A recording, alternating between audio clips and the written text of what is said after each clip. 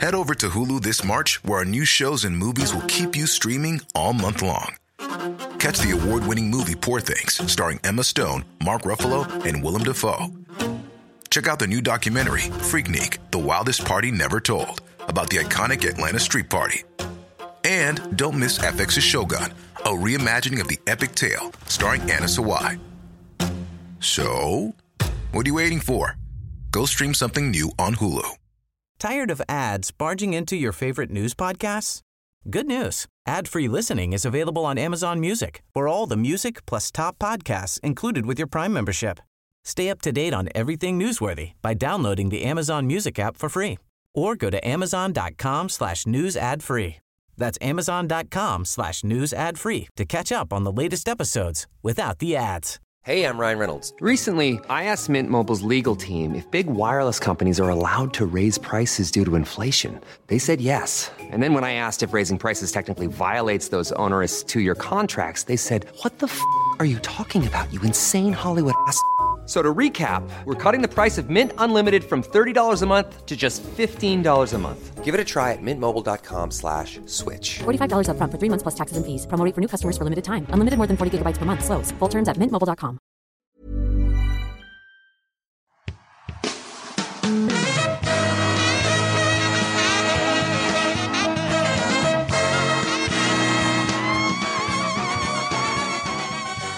It's the Roundball Rock Podcast, starring Dave Schilling, Tom Brady, Dwight James, Joey Devine, Sam Wilson, Violet Eisner, Sean Keane, Corbin K. Smith, Jed's dad Milo, special guests John Wilmus, Corbin A. Smith, Patreons Ryan Darling, thank you Ryan, Elliot Runberg, thank you, Elliot. Matt Hawbaker. Thank you, Matt. Musical guest, Megan Trainor. And now the temporary host of Roundball Rock, Joey Devine. Hi, it's me, Joey Devine, your temporary host of the Roundball Rock podcast. And we are back with a really long episode. I'm here, baby, as always, with America's Uncle Dad, Sean Keane. Sean, let's just get this out of the way really quickly. Toilets! 1,160 toilets and urinals! 3 times the NBA average number of toilets and urinals! We do not want people waiting in line. We want them to get back to their damn seats at the end of the half, before the game. Clocks! Sean, what is your favorite part of the Steve Ballmer clip where he's yelling about toilets?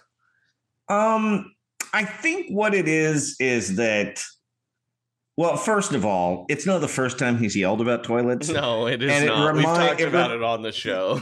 It reminds me of his developers speech, but he's yelling toilets instead. I really like that. Here's my favorite part is the direct end here, where he's yelling about toilets for 15 straight seconds, then sort of trails off, and then goes, "Clocks! Clocks!" That's my favorite part. And then, because clearly he's probably started talking about how many clocks there were, but I've never seen that part of the clip. It's just like, I care about 2 things: toilets and clocks, baby. This is the Intuit Dome that's being built in Inglewood, where the Clippers are up to no good, as always. I thought it was great, though, that really Los Angeles has never given a shit about the Clippers, but now they have a lot of opportunities to take one. So wow, this is very female friendly, I think. Yeah. Women have much, much longer restroom lines at sporting events, and Steve Ballmer, he's a ladies' man. Oh, yeah. We do know that about Steve Ballmer. Toilets! Sean, we have a giant episode here. Yeah. We talked to John Wilms for 40 minutes and Corbin for an hour. I'm probably going to cut those down a little bit. What? But we're going to... Oh, that gold. But we're definitely going to be at around 90 minutes to 2 hours. So let's very quickly do some business. roundrockpod@gmail.com is our email. roundrockpod on Elon Musk's hell site. Call us on the phone at the number in the description of the episode. Buy our t-shirts at the link in the episode. And patreon.com/roundrockpod is where you can hear Sean review all of Shaq's business opportunities and sometimes hear us talk about the episode of Special Forces World's Toughest Test. We're due for several of those episodes. We'll get to them, we swear. And I believe the Round Ball Rock Fantasy League is heading into its championship. It's so incredible. Good luck to everybody going into the playoffs. Yeah. Let's briefly talk about some injuries. Ow. Well, we shouldn't have sounded so excited to talk about injuries, Well, Sean. look, it's fine. We love it. Do we? No, we don't. Well, hold on. I'm trying to find the injury stinks. drop. Give me 1 second.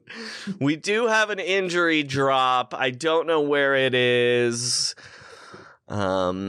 There are so many things. You'd think I'd have this in more of an order, but instead just He's an actor. I know. He was in West Side Story. What? He was Officer Crafty. Here it is. Here.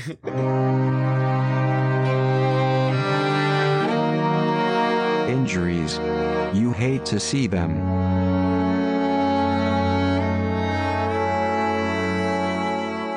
Certainly not the sight the Celtics and their fans want to see. Paul Pierce in a lot of pain, had to be carried off. Then they put him in the wheelchair as he's going back to the locker room.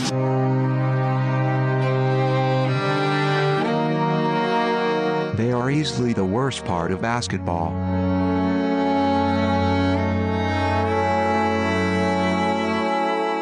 This is the sight that the Celtic fans want to see. And hear the ovation as he comes hopping out of the tunnel.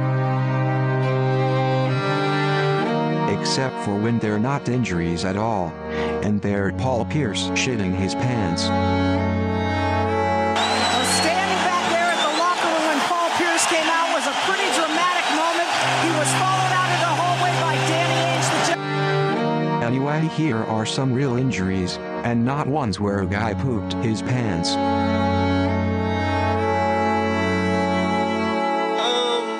Sean. Mm-hmm. Did you see the video of Kevin Durant falling down while in a layup line? Yeah. It looks bad. It looks bad. He was in a boot after the game. According to my Dunked On email today, there's a fear that he's going to miss the rest of the season. Yes. I heard someone say it was a grade 2 sprain. Yeah, which generally takes 4 to 6 weeks. I mean, who knows with these crazy ankles these players have today, Joey. Mm-hmm. I blame Nike because they and their friends in China want our American players to have weak ankles. What? Were you replaced by Enes Kanter? What happened here? Well, I've just been reading a lot of Tucker Carlson's text messages, and he Round Ball Rock is suing Tucker Carlson too, right? I did not know that. Shouldn't I know that? No, because he kept going on Fox News and saying the All-Star Celebrity Game was rigged. I mean, and it is. yeah. Well,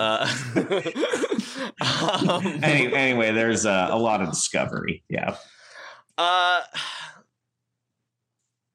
How in trouble are the Suns if Durant is out for 6 weeks? I mean, they're in a fair amount of trouble. Like, they're a pretty good team, but they don't have a ton of depth. Yeah, they're right now. And I mean, look, it's not like they just made the Kevin Durant move for this year, but you're looking at some kind of forward rotation of Josh Okogie, Terrence Ross, and Torrey Craig. I guess don't forget about TJ Warren. TJ Warren probably actually goes into the starting lineup, actually. But I mean, they were already starting Okogie. Right. So which we love Josh Okogie on this podcast. We've been on record as being Okogie fans. I mean, they won that game without him by like 30 points. Yeah. So it wasn't so bad. The Thunder were on a back-to-back, and they weren't playing Shai Gilgeous-Alexander. But at the same time, they still lost by 31 points. So Luka also got hurt last night? Luka apparently has been hurt. But yeah, he finally, his quad was so sore he couldn't run. The Suns had a chance at the 2 seed, and now they're not going to get that. The Kings are definitely keeping that 2 seed, which I was on record as saying already was going to happen for rigging purposes, but not because Kevin Durant was hurt. So Sean, how long is Luka out for? Sorry, I missed that. It's not clear. Well, he had an MRI, and I don't think anything was discovered. So he's probably, I don't know. I think they're going to rest him for like a week because I think he's been hurt for a month, basically. Like, he was hurt at the All-Star game already. Yeah. And then Brandon Ingram also got hurt last night just to muddle up the back end of the playoffs too. You know what this is saying, Joey? Load management. We should be load managing more. The Lakers have a chance at the 4 seed. Well, what I was going to say is this is classic. This is like... This is perfectly set up for the Golden State Warriors, one of the worst teams I've ever watched this year. To again, people complained that entire run that the teams they were playing were always hurt, and now they have a team that's actually terrible that might make the 4th or 5th seed. I mean, yeah, I can't really see them catching the Memphis Grizzlies, but they do probably get to play them twice in a week without Ja Morant or Brandon Clark or Steven Adams. So, I mean, Memphis should will probably win one or both of those games. Yeah, because the Warriors are terrible. I've watched them play basketball this year, but if the Warriors were to miraculously sweep that 2-game set, they would only be 3 games behind the Memphis Grizzlies, which is crazy. Like, they could get the 3 seed. They really as could. A team that only wins 9 road games. Well, yeah, and then they would face the Los Angeles Lakers in the first round. Speaking of Grizzlies Warriors, we're supposed to talk about, as a podcast, legally, where we've been. I got a summons this morning from a guy dressed as a DHL delivery man who told us we had to talk about Dylan Brooks and Draymond Green's podcast, but. Draymond Green really. Yeah, Draymond Green getting mad at Dylan Brooks on his podcast because Dylan Brooks is said some stuff in an ESPN article. But as listeners of the show know, we only talk about one podcast on this podcast, and that is the Point Forward podcast. Andre Iguodala and Evan Turner, the only podcast that matters. The only one in the world. Yeah, we are defying that. We are defying the law. We are breaking the law. We're like Lenny Bruce. And we are refusing to talk about Draymond Green's podcast. Yeah, I like to think that we're like we're kind of like Pete Seeger, but we're smashing a laptop that's playing the Draymond Green show. Well, I mean, we do. I will say with an axe. Sorry, that was a big important part of that. I will say one thing though. Do you think when Draymond recorded that podcast, this happened? If you want me to be honest with you, I still don't know how much the world may think it blew up. Sparked by the leak of the video, the incident did blow up. It went viral. Joey, I think it went viral. I really do. The incident did blow up. All right, Sean, is that all we need to talk about? What else do we have here? Well, there's an interesting news story about concession workers in Chicago, actually. Yeah, and they're going on strike, and we talked to our friend John Wilms, who reported about it for Defector. Sorry, Wilmess. I make a big deal at the beginning of this about actually saying his name correct. About said strike and reporting on it right now. We're here with Defector's own John Wilmes. He's not Defector's own. He's in Defector, though, reporting. Look, the man is a multi-hyphenate. He's a fiction writer. You might know him from the book Jad's Dad Milo. You might know him from his piece in Defector this week about Chicago labor and concessions and the Bulls. You might know him about writing about the Rockets on Real GM and other teams, not just the Rockets. I just thought it'd be funny to say it was the Rockets. haven't written about them in a while. That's right. That voice you hear. You might know him from the Turtle Pond Hangout podcast. Formerly Take It or Break It. Formerly Quarantine Cast 2020. It's John Wilmes, even though we call him Wilms here. John, how are you? Good. Thank you for having me. I think that's I'm nobody's own. Yeah, it's true. I'm independent. I mean, you're Turtle Pond podcast, Turtle Pond Hangouts own. Recurring guest. Recurring guest. Yeah, I mean, his presence on Roundball Rock means he does not exclusively belong to Turtle Pond. That's right. I also think this is the first time we've ever said your name correctly on the show. It's really okay. I have no attachment to the way that an uncommon proper noun is pronounced. It's really of no consequence to me. The thing we brought John on to talk about is, John, you recently wrote a well-reported piece in Defector this week. Do you want to run it down for our listeners? A quick little recap of what it was for anyone who hasn't read it. Yeah, so if you subscribe there, you can read it, and if not, you'll have to pay. But great start. It's a paywalled website.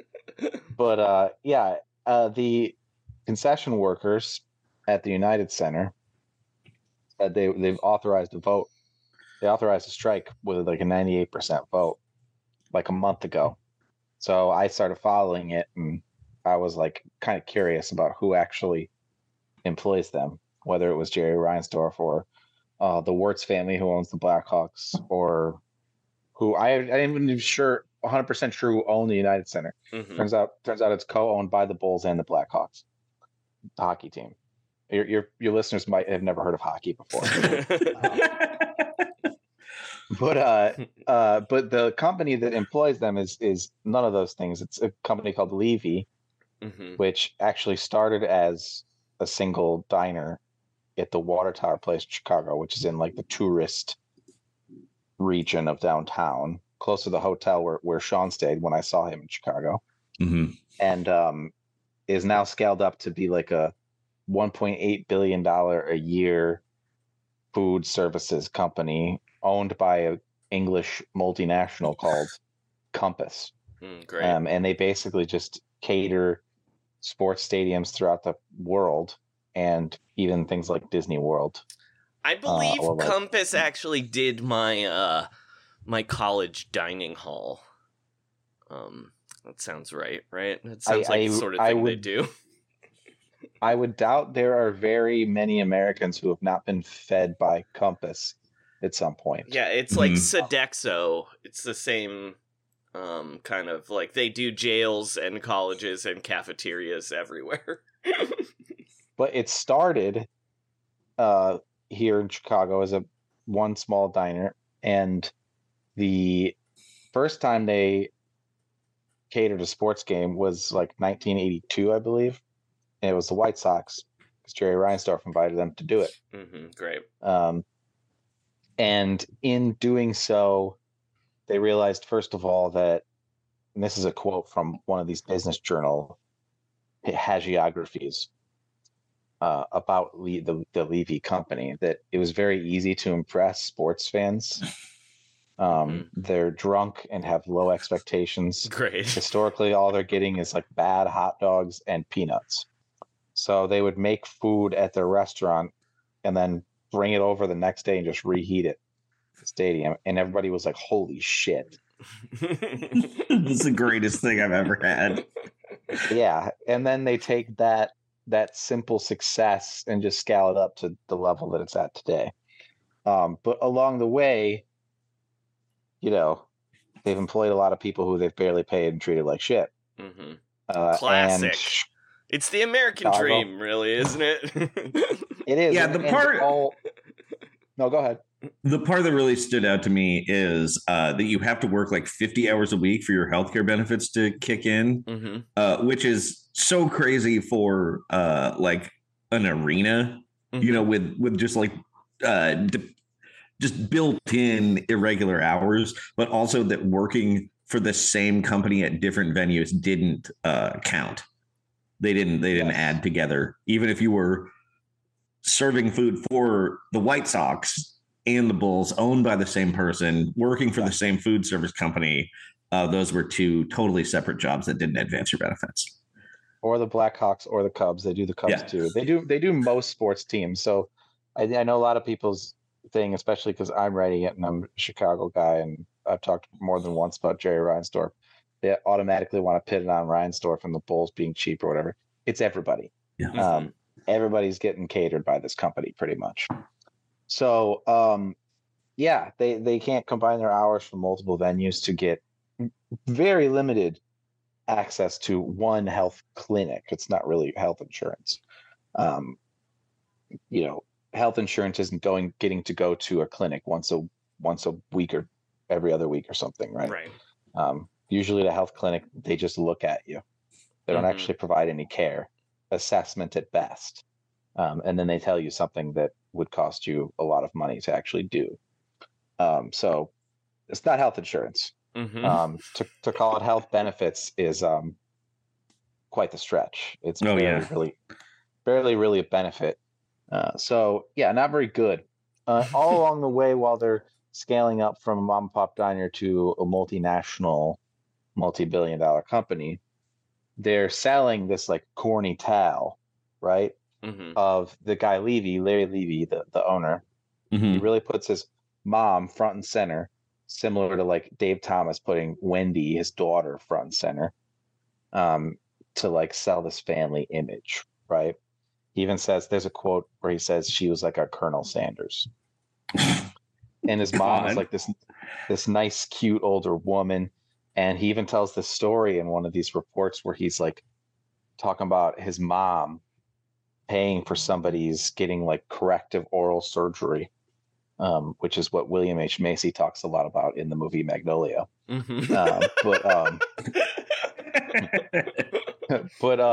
it's at that moment that you realize that like knowing his mom while she was alive was a better healthcare plan than what he's offering people who work $200 a month for him. So I just went and talked to some of the union reps. There's a union here, Local 1, that they do organizing for a lot of different companies, mostly food workers and hotel workers. And they don't represent everybody who works at the stadium, but they represent a lot of people who work at the stadium. One of the things the union is negotiating for now is a card check, which means that I don't understand exactly how that works, but I think it means that pretty much everybody who work at the stadium does kind of have to join the union, or they at least are negotiating for them, right? I'm a union member. We negotiate for people who aren't in our union. Sean and I are, of course, members of the Podcasters Union. The Podcasters Union. Yeah. We're actually in heavy negotiations with Mark Maron right now. About getting us more MeUndies.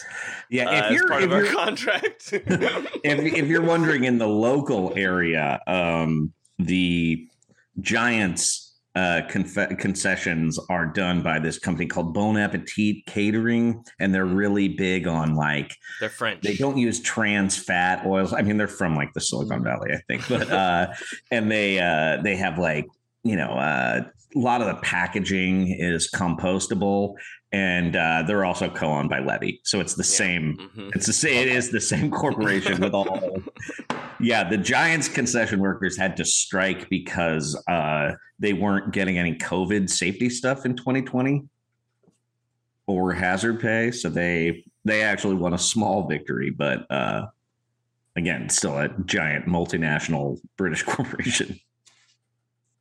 Yeah, pretty ridiculous. I mean, I think that if you think about it, this sports stadium American experience, right? When you think about the idea that the money you're spending on your peanuts and hot dog at the ball game is going to England, it's like, I don't, the irony of this doesn't kill me because I'm not a super pro America guy, but what was 1776 even for? Right?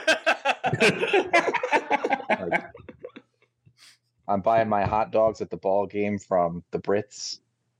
How did we end up in this situation? And then you go down a quote unquote globalism rabbit hole, and then you're friends with Kyrie Irving. Yeah, I was gonna say, be careful, you're getting into Kyrie Irving territory. No, there was a comment on the story where somebody was talking about Kyrie, where they were like, this is the tragedy of Kyrie. In an alternate universe, he could have been advocating for these people and real problems, as opposed to the nonsense that he goes on about. So I talked to some people from the union. They're quoted in the story. They went on strike yesterday. I believe it was a 1-day strike. I don't know how much. There's there definitely is financial precarity on the part of the rank and file. So I don't know how hard they can strike. I know it was a disaster. A disaster for the United Center, them going on a strike, and a disaster for Levy. Somebody posted a picture of some uncooked chicken that they waited 20 minutes for and missed the entire first quarter of the Bulls Pacers game, which the Bulls lost because Tyrese Haliburton made a game-winning shot at half court. In case you were wondering. Well, it's because he supports the union. That's why he did that, right? Right. Yeah. Tyrese Haliburton is in the DSA. Everyone knows so. Yeah. So he did that, and there was the uncooked chicken picture and a lot of other complaints you saw on Twitter, skeleton crew with just these. I don't want to call these people scabs who are temps, because it's just people trying to make these poor people probably. Yeah. Financially precarious people. What are they supposed to do? But you need experience to run an entire stadium's worth of food. Mm-hmm. And they have a lot of people who've worked there for over 20 up to 30 years and stuff. And so, yeah, they only have a third or something of all the different food and drink options even open at the stadium because of the strike. Mm-hmm. People are pissed. They're pissed off. And the Big Ten tournament starts there on Wednesday. So that's what you do. You want to go on strike at a time that's very inconvenient for your employer, right? I'm in the union.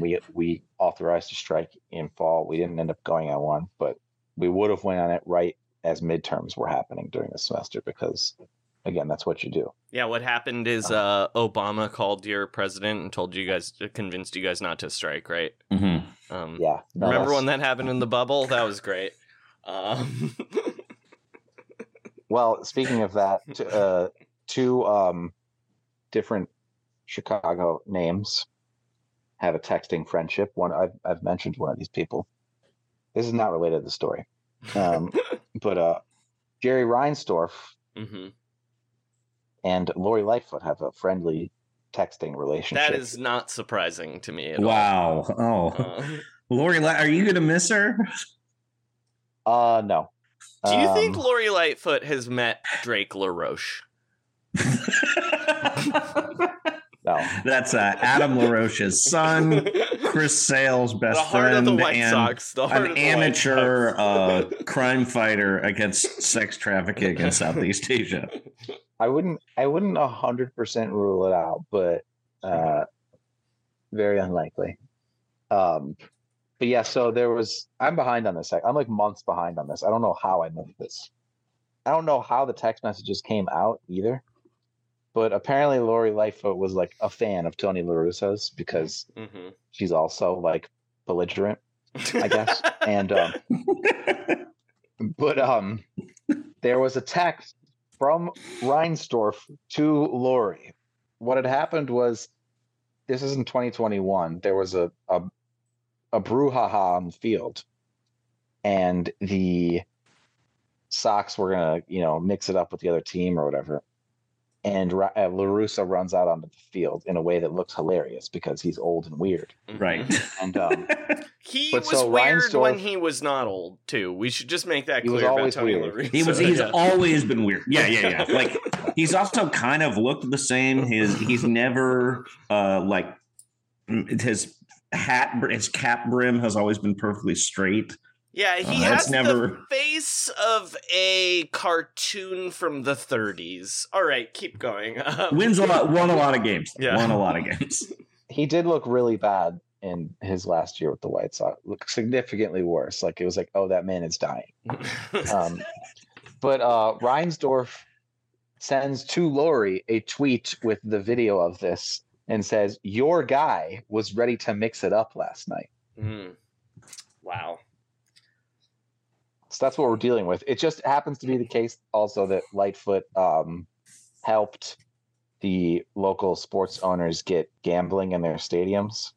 Sure. She did some policy stuff to make that happen more quickly. And then maybe they can use some of that gambling money to pay for healthcare for the people serving reheated burritos. I'm not foreseeing them doing that. What? Optionally. I don't think they'll do that optionally. You don't? No! What? So they all donated to Lori Lightfoot's re-election campaign, which she did not win, of course. She's going to bring out that COVID cowboy to bust up this strike right before she leaves office, right? What's next for her? Yeah. I don't know. The suit designs? I kind of want her to like go almost like the Mike Ditka route. Just be like she has her own restaurant. Yeah. See, I think I don't think anybody will have a problem with her if she's not the mayor. Yeah, does public access still exist in Chicago? She should have like a local talk show where she wears her big suits. Yes. And does like Lori's takes. Like, she's a legend. Don't get me wrong. She's hilarious. Like, there are things I will say about her now that are kind of warm now that I know that she's not going to be the mayor anymore. Right. She was a very bad mayor. She was great at taking hilarious photos. I mean, accidentally hilarious photos. Exactly. Yeah. Sometimes intentionally. Though, yeah. Right? She was both intentionally and unintentionally. I mean, funny. she goes down in history with like Rob Ford as like the decade's the century's funniest mayors. She's a hilarious mayor. And again, I would not mind her sticking around and just being kind of a character. Yeah. But bad mayor. Also, don't listen to any of the national media when they talk about why she didn't get reelected. It's not because she was too far to the left. Yeah, no kidding. Not the reason.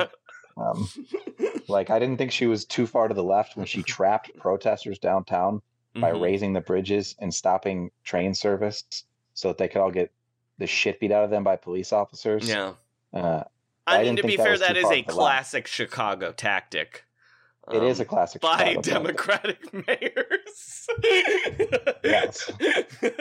No, it was like she very much abandoned her platform as soon as she became mayor and just became a Daley or Rahm style ruler.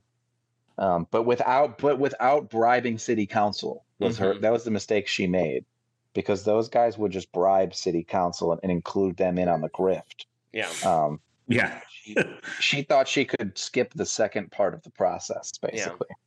Yeah. So that is why she lost, because all these different people ran to take her seat who would have been happy with her as mayor if they just included her in the grift. Right. That's what Daley knew. That's what Rahm knew too. Rahm was never defeated. He just didn't run again. Mm-hmm. Yeah, because he covered up that police shooting. People were too mad about it. Yeah, well, he probably could have won anyway, honestly. Knowing how stupid our voters are, he probably still could have won anyway. So back to concessions workers, John. Where are they at now? They struck, obviously. Is Levy going to talk to them?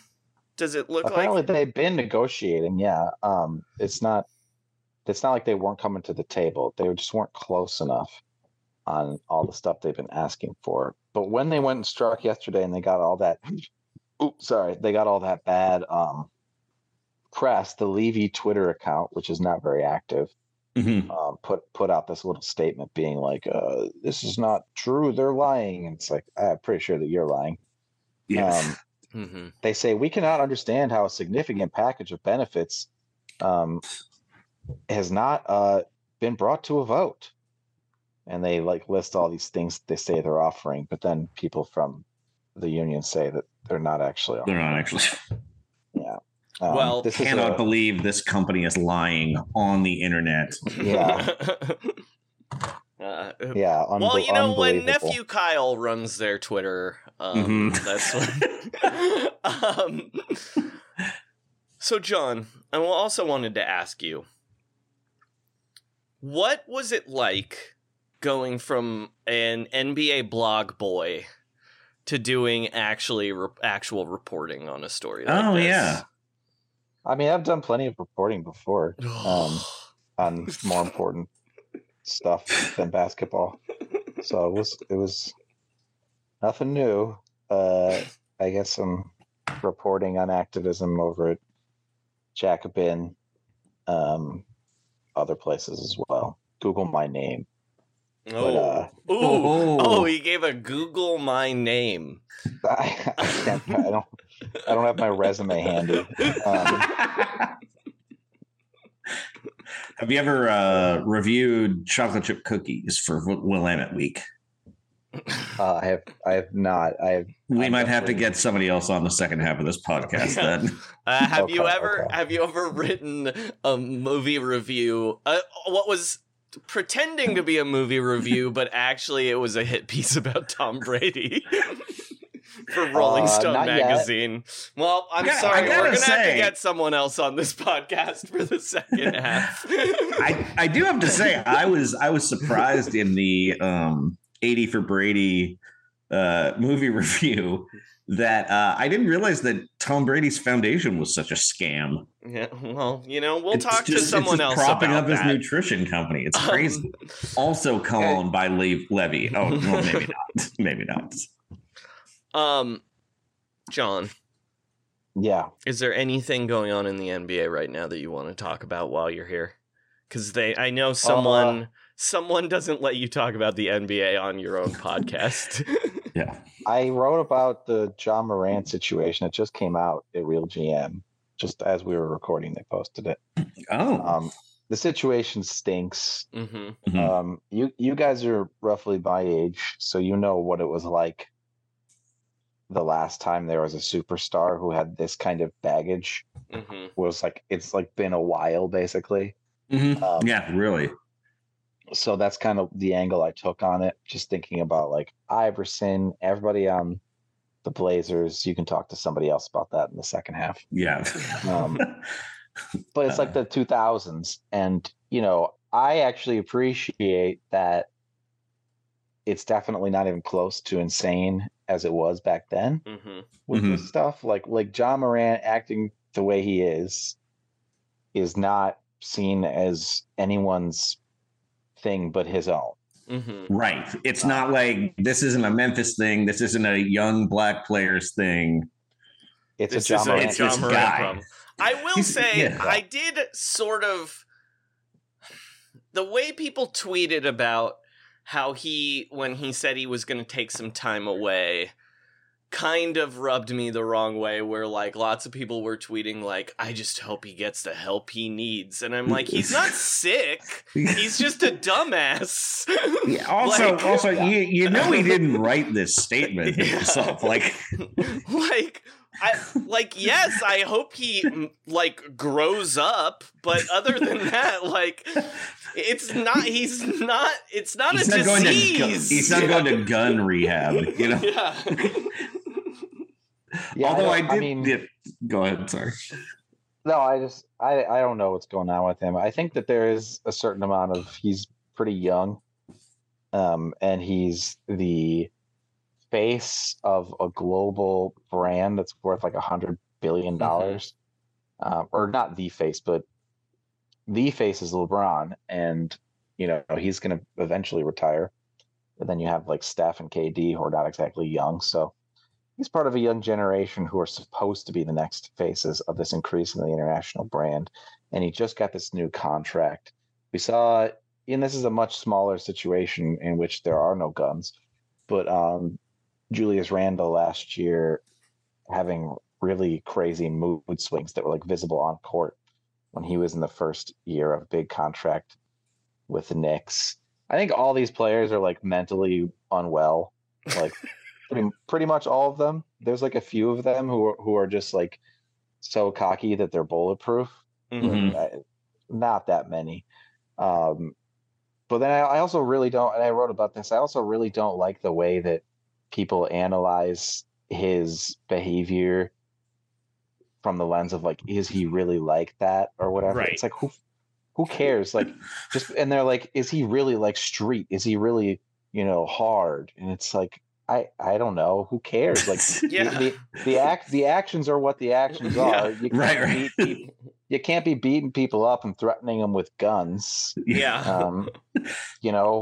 It's not. And they're like, oh well, here's a picture of him in a polo shirt and boat shoes, which cost like no money. TJ Maxx. What do you think? You think that everybody who's ever worn a polo shirt is somehow like from the Koch family or something? Right. Like, what's going on here?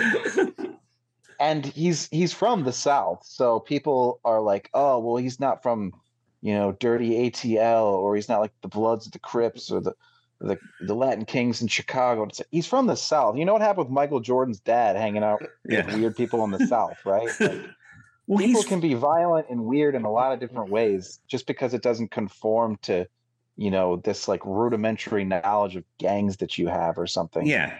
It's ridiculous. The people from his hometown include Ray Allen and painter Jasper Jones. So there's a big range. He's from like an Air Force town in South Carolina. And we don't know very much about his life. No, because he really has not been famous very long either, because he wasn't particularly famous until his last year of college, really. So yeah. And it's like, it's happened very quickly. And then people will say like, oh, well, he's got from a 2-parent household. So what? Like, right. Are we gonna act like the only people who have ever been weird or bad had one parent? What are we doing here? Yeah. What is going on? There's just the other take I hated that I keep seeing is like, well, if the Memphis front office had just put some veterans on the team, they wouldn't be acting this way. And it's like, oh yeah, if they'd signed Kendrick Perkins, I'm sure Ja Morant wouldn't have his gun around. I do think that they need veterans, but not for this. Just not for that. Dylan Brooks, exactly. For Dylan Brooks purposes, yes. yeah. So to get Dylan Brooks to put a damn shirt on. Yes. That's actually much more that's the more troubling video this week from the Memphis Grizzlies is Dylan Brooks in that vest. That's like a gun. He's holding the gun. I guess it's illegal, but I will say, shooting anyone at that strip club. He's just showing it off. I do think Sunday was maybe one of the worst days a single franchise has ever had in NBA history, where Ja Morant got suspended, Brandon Clark tore his Achilles, and Dylan Brooks got suspended all in one day. Like, yeah, that they're in a tough way. This is turning into almost kind of the season from hell for them, because Brandon Clark, is out for the year, and I mean they're whatever, man. They do need to add a veteran.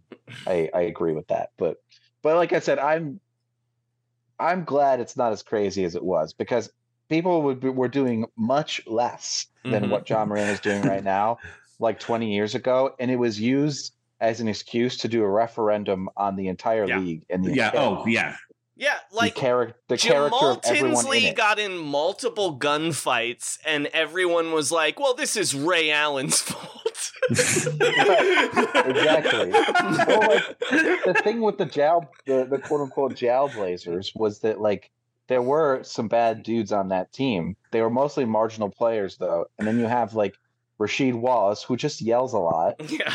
And then he smoked weed. That was it. That was the big accusation. Damon Stoudemire, Isaiah Ryder, weed. That's it. That's a legal drug now. Like, what are we doing here? And we're not doing that now, which again, I appreciate. I do think that there's some certain, like, going like too far in the other direction commentary too, where it's like everybody just reflexively says that any critique of Jaws is probably racist, and then the evidence piles up, and it's like, oh, he actually needs to stop. You shouldn't stop punching people. Like, you're rich. Like, you don't have to do this anymore. Yeah, but like the story of especially knowing that this is happening in the South. I don't remember if the story was supposed to be in the Memphis area or back home. The in Finish South Line Carolina. one. Yeah, where was that? Memphis. It's or a suburb of Memphis. Yeah.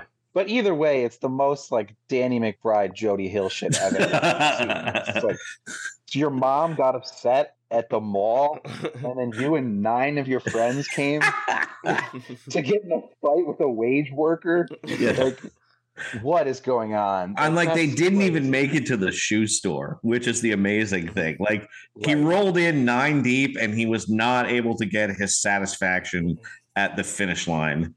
They did successfully. I mean, good job, mall security, for protecting. Right. We Roundball Rock's stance is all cops are bastards, including mall cops. I'm sorry, Sean, take it back.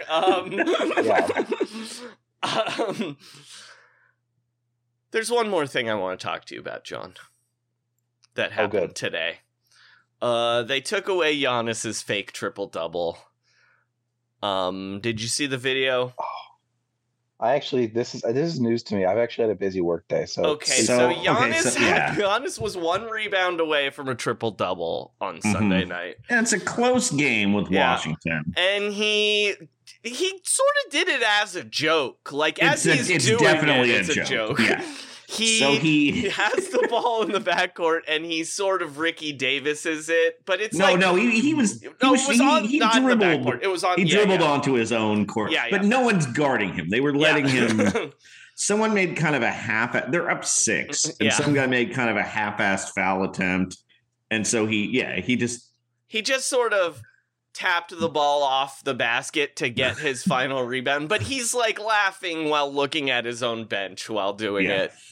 And the NBA came out today and rescinded the rebound, removing his triple-double. It's not an official triple-double. And I wanted the world's fakest stat. I wanted to ask you guys, this happens like every 5 years, it feels like, where the NBA takes away a fake rebound to remove a triple-double. It happened to Bobby Sura. I believe Andre Blatch it happened to. It also famously happened to Ricky Davis, who did it on his own basket. He shot on his own basket, and then Deshaun Stevenson tried to tackle him. Yeah. And Jerry, it was the very late. It wasn't that late in the Jerry Sloan. Anyway, Jerry Sloan was like, "I would have kicked his ass." Yeah. And I want to ask you, like, is it ridiculous that the only stat it feels like the NBA finds, like, the sanctity of the triple-double is the only one they protect? Meanwhile, like, John Stockton has probably, like, 2,000 assists where Karl Malone dribbled 8 times to get to the basket.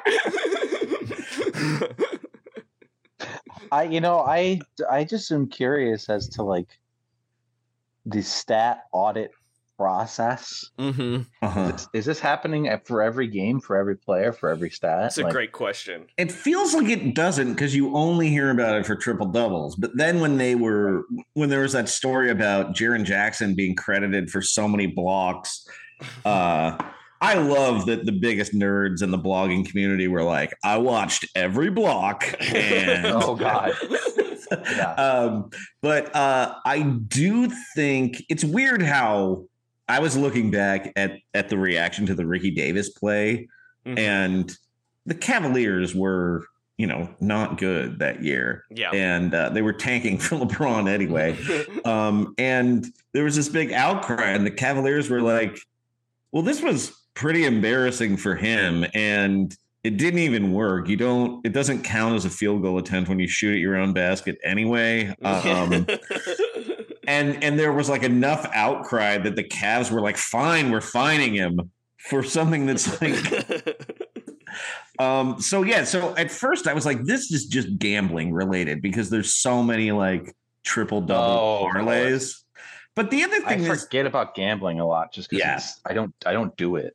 And so now it's like, I'm sure it's like, we got to preserve the sanctity of this for DraftKings and FanDuel parlays. Yeah. But what's weird is triple doubles are no longer uncommon. Yeah. It's weird that there's such a big deal when they're just happening all the time now. The Bobby Sura one, when they took away the time he on purpose missed a triple double. He did it because he was trying to get his third straight triple double and was one rebound away, and that's amazing. Then now it's like, Russell Westbrook did this for 82 straight games. He had like 45 triple doubles that year, and it used to be like the few, the proud. Oscar Robertson and Jason Kidd, that was it. Magic Johnson had like 12 in his career. Yeah. And now it's like, well, like Jokic is probably going to average a triple double again. We need to stop making such a big deal. I think it's because the name is still so catchy. The name it just is has good. the best branding. Yeah. Yeah. Yeah, there's people will still mention double doubles too. And it's like, double doubles are embarrassing. They're not embarrassing. They usually just value rebounding, which is, I think, an undervalued stat overall. But but I just always think of, like, when I think of a double guy, I'm always like, oh, that's like Troy Murphy, David Lee. Yeah, you know what I mean? It's like Troy Murphy's like the double king. It's like a guy who fights his own teammates for free throw rebounds. Sure.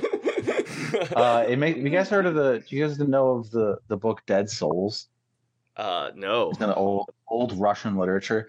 I think of it almost any time that there's like questions of like authenticity with numbers afoot. I think about it a lot when I'm reading about like cryptocurrency and stuff. Basically, it's a story about a con artist of sorts who a bunch of he approaches a bunch of rich guys. He's a poor guy, but he wants to appear to be rich to other people. So he approaches a bunch of rich guys about taking all the names of their dead serfs and buying up all of their serfs or like slaves basically, but they're dead. But so he can just buy all of their names at like a cheap cost. And then he's like, dude, I have like 350 serfs. And then everybody's like, wow, I haven't even heard of this guy yet. And he starts like rising up in high society. Because people are like, he has like 350 serfs. Even though he has none really. He just bought the names. This is also how I believe AOL guru Chingy rose up the ranks, was by buying dead.coms. Right. Yeah. So that's what I think of. I also think of this moment I saw on Bulls Twitter the other day, and this is the only comment I'll really make on the current state of the Bulls. And this is like, it was just like really depressing to see, like one of those moments where you just see like some nobody on Twitter having such a specific grievance about something they shouldn't even be watching. Yeah. It was a replay of like a steal that the Bulls had gotten, and it was attributed to Levine, even though I guess Vucevic initiated the disruption of the possession, and this person was upset about who was being attributed the steal. And so I was just like, how many levels of like bullshit are you deep into right now? What is going on? Who are you? Well, I think that's a great place to end our conversation. John, thank you so much for coming on. We at Roundball, we should say we support workers of all types, unionize now, and authors on Mouse House Books. Yeah, and we also support Dad's Jad Milo.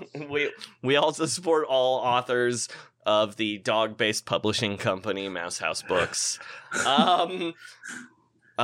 Stay tuned. We're gonna have John's podcast co-host on now to talk about the Jailblazers and Ja Morant, Corbin A. Smith. That was our friend Wilms. Read that article in Defector. Support labor.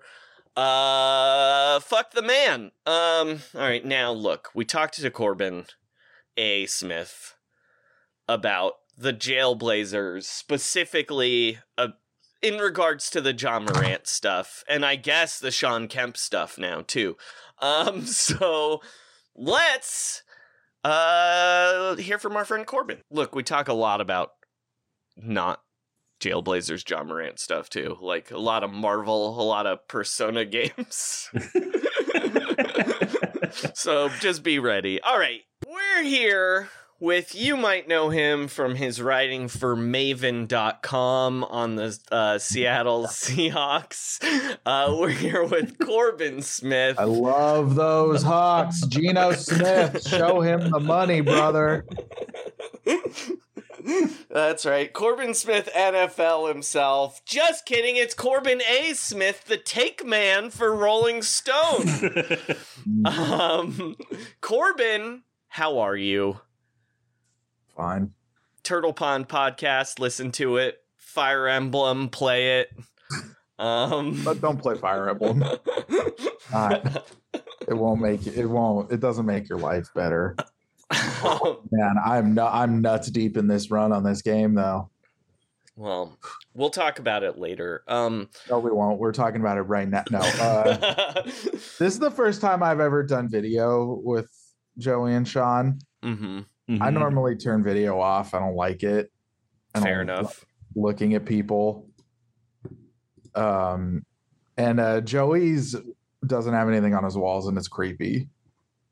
Well, there's actually he has stuff on his walls. It's just the wrong. Yeah, just on this wall. So you just have one blank wall. That's even weirder. Yeah, it is weird.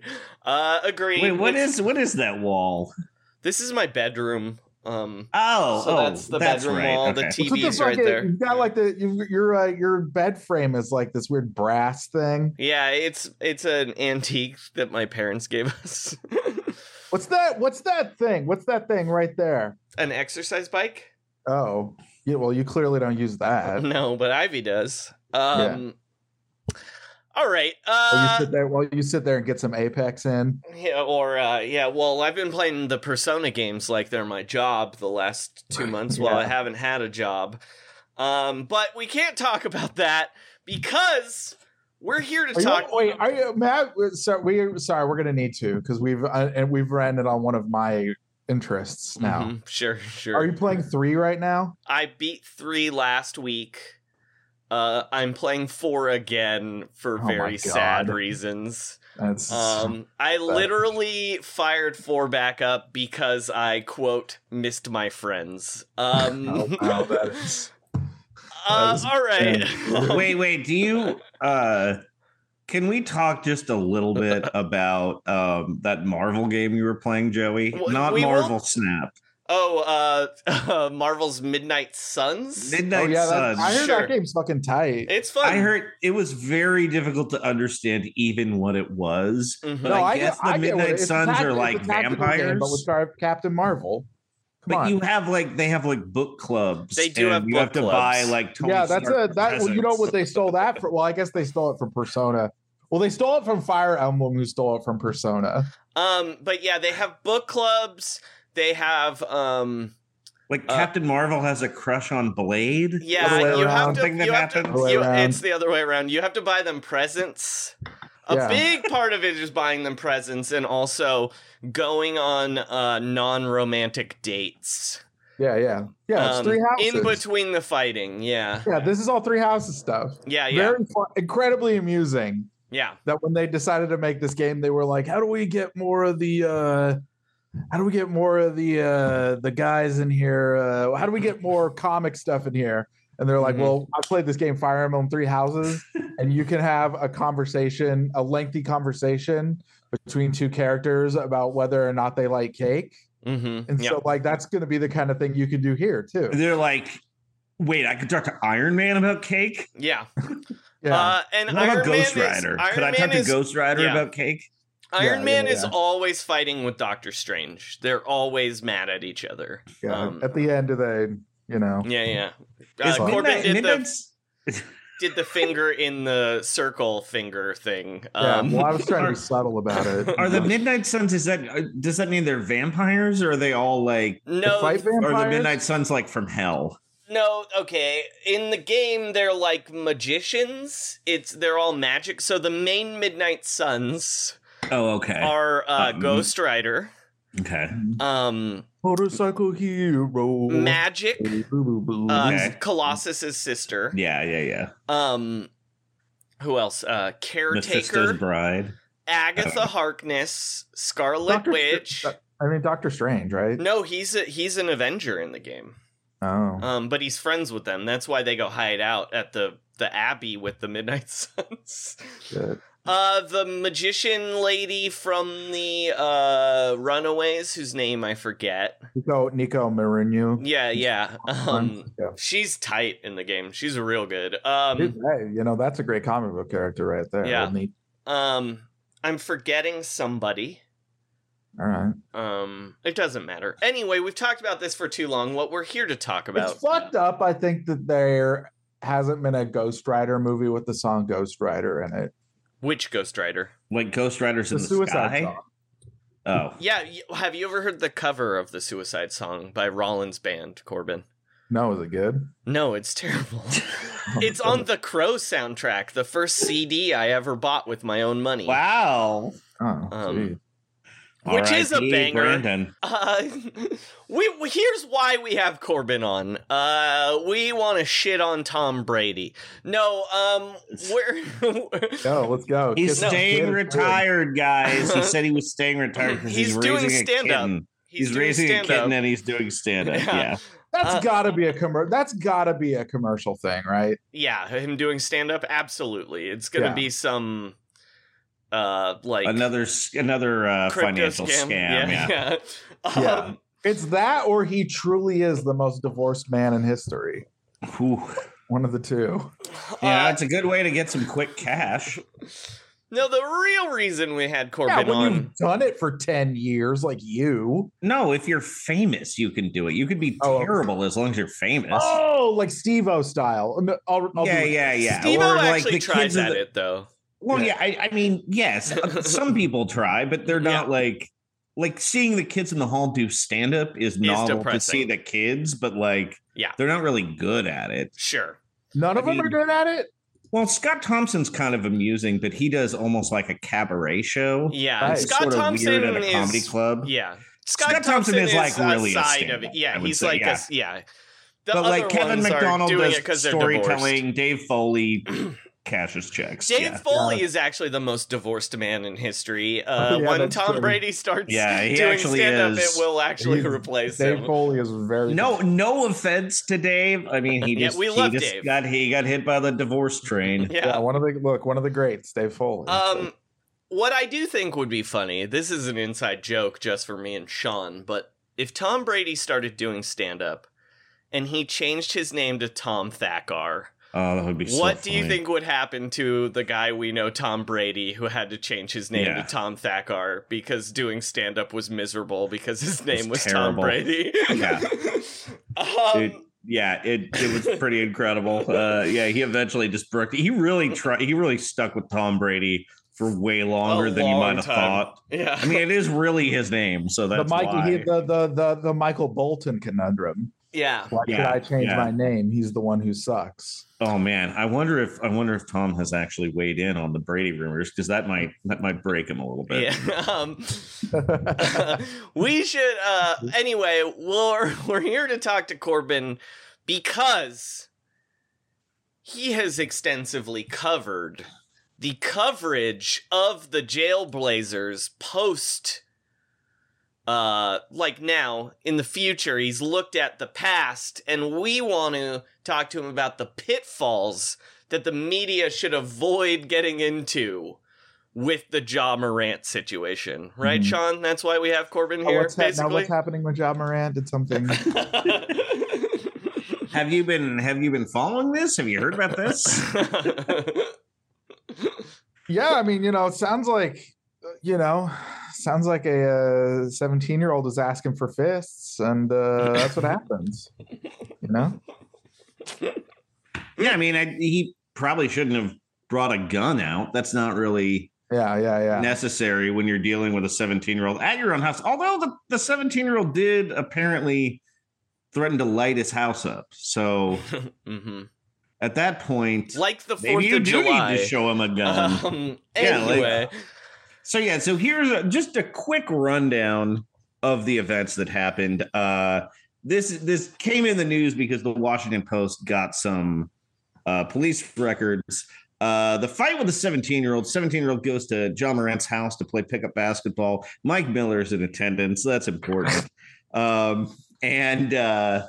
Never a good sign of Mike Miller's there. And this story came out in like September because the 17-year-old tried to sue Ja. I don't know what the status of that lawsuit is, but he basically, in his lawsuit, he claims he accidentally hit Ja Morant in the face when he threw a basketball. That's not believable. And then one of Ja's friends held him up and he punched him.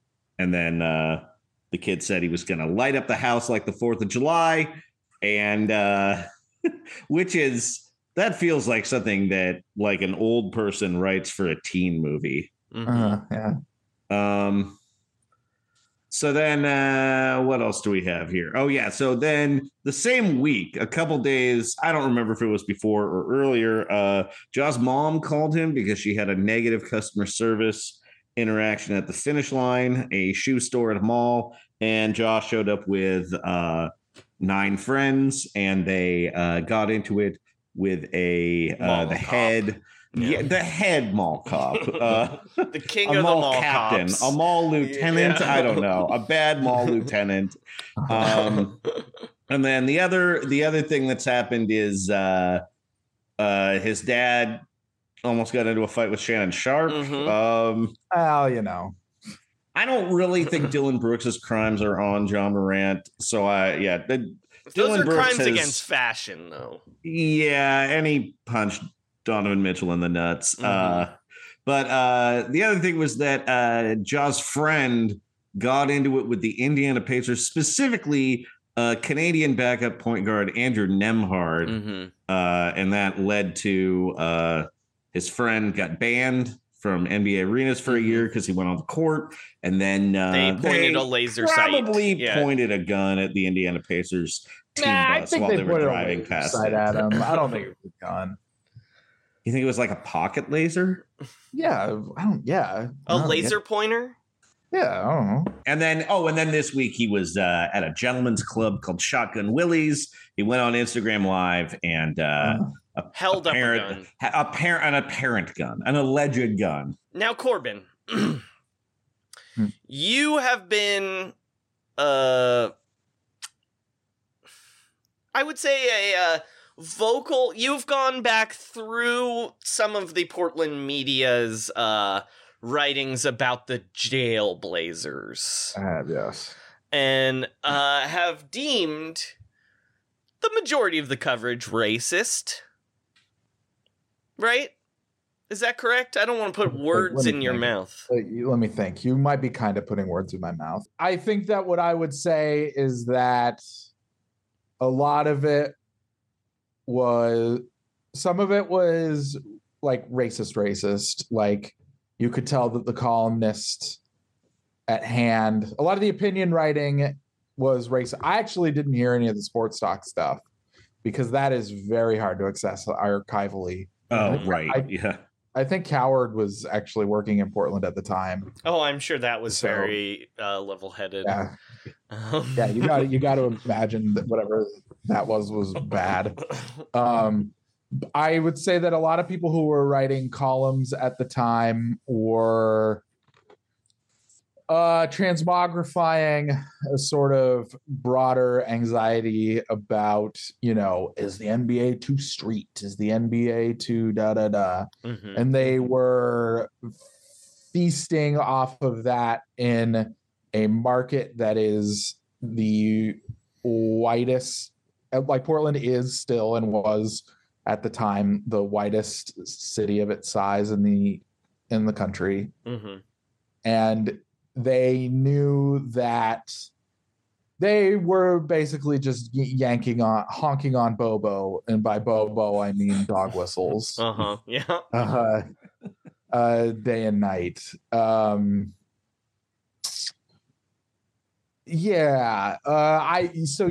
would say it was all pretty racist. Mm-hmm. So my question, the reason I started there is I want to ask you to tell our listeners some specific, maybe phrases or takes they should be looking out for when it comes to Ja Morant that are dog whistling. Well, geez, that's an interesting. I mean, it's been a minute, Joey. I don't know if I could, but like, there are some that are obvious. Like, don't use the word thug ever. Mm-hmm. Like, it's not useful to anybody. Don't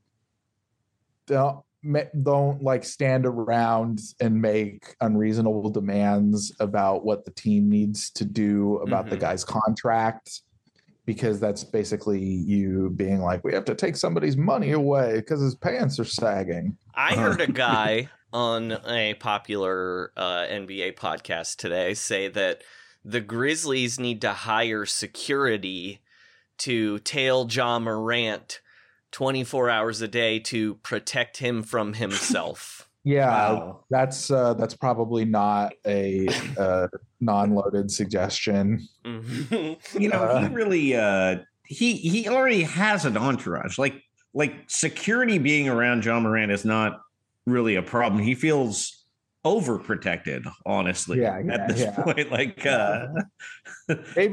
maybe try to sneak a guy into the entourage whose deal is to say, come on, fellas. Hey, guys.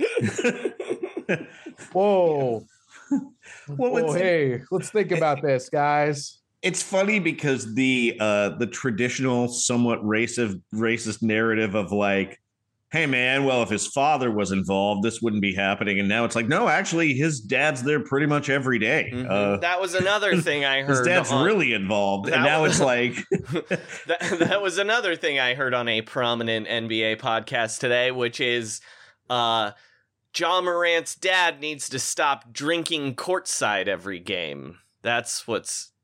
I mean, his father does need to tone it down, but that doesn't have anything to do with Ja Morant getting into fights. Yeah. Like it's just kind of it.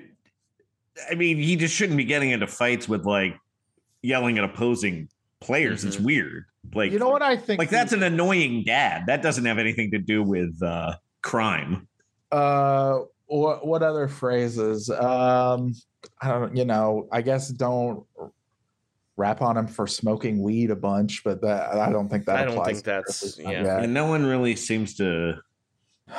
That was particularly loaded in Portland because it's not like Portland was like a cannabis unfriendly culture at the time. Well, and it's like that's the worst thing she did, right? Was like, show up at a team event high. More or less, but he had a domestic incident, but okay. But he went to court. He dealt with it like a grown up, but really it was that he liked to smoke weed and tell the refs to fuck off, which is actually was good.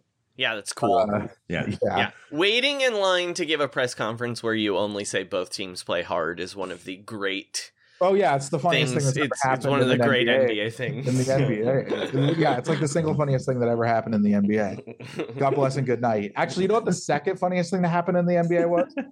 Is that Sheed found out he was traded to the Hawks, not the Pistons. While he was attending WWE Raw at the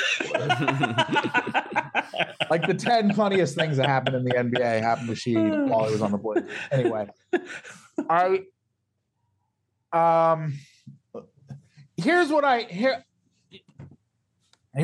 here's my take on it, refracting it through the Jail Blazers thing. I think part of it is that first off, it doesn't seem like Jaws has done anything illegal yet.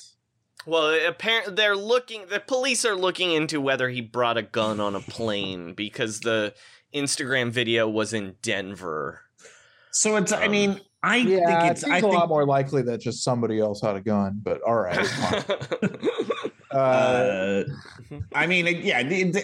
It seems very difficult that like also the Glendale, Colorado Police Department are going to be trying to like extradite him. Right. I don't really see that. Could be a playoff wrinkle.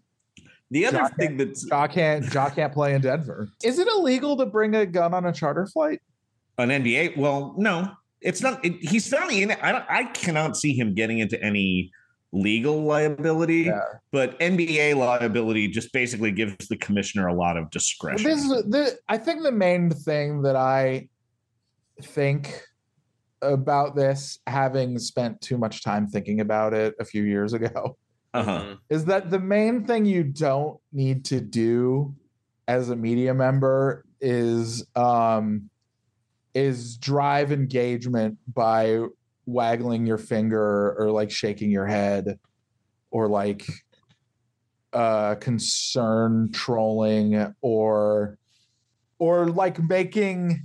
I think the nastiest thing is when they sort of make victims of fans and consumers, because then it's like, you care so much about the team. You care. Oh my God, Blazer Mania means so much to us, and these guys have ruined it. Like if there's victims here, it's it's the security guard who got laid out by Jaws guys. It's that 17-year-old, maybe. It's possible that 17-year-old was a shithead. I mean, it's likely, but also maybe he didn't. You shouldn't punch 17-year-olds. Yeah.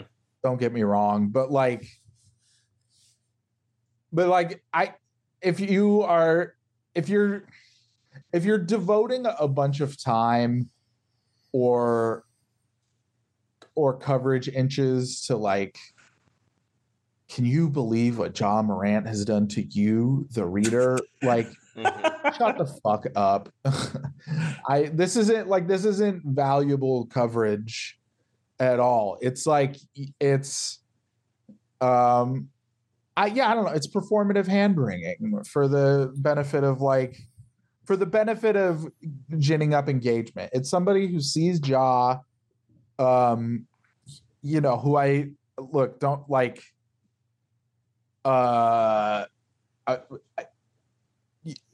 something probably, Ja needs to maybe make different decisions. And and perhaps, somebody around the Grizzlies or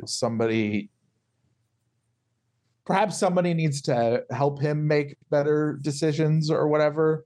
But this is not a series of things that redounds to my readership or a columnist readership or anything like that. Like this isn't a gristle for the Sports Take fire in a way that like you are going to get out of it without being an asshole and without maybe being a racist asshole.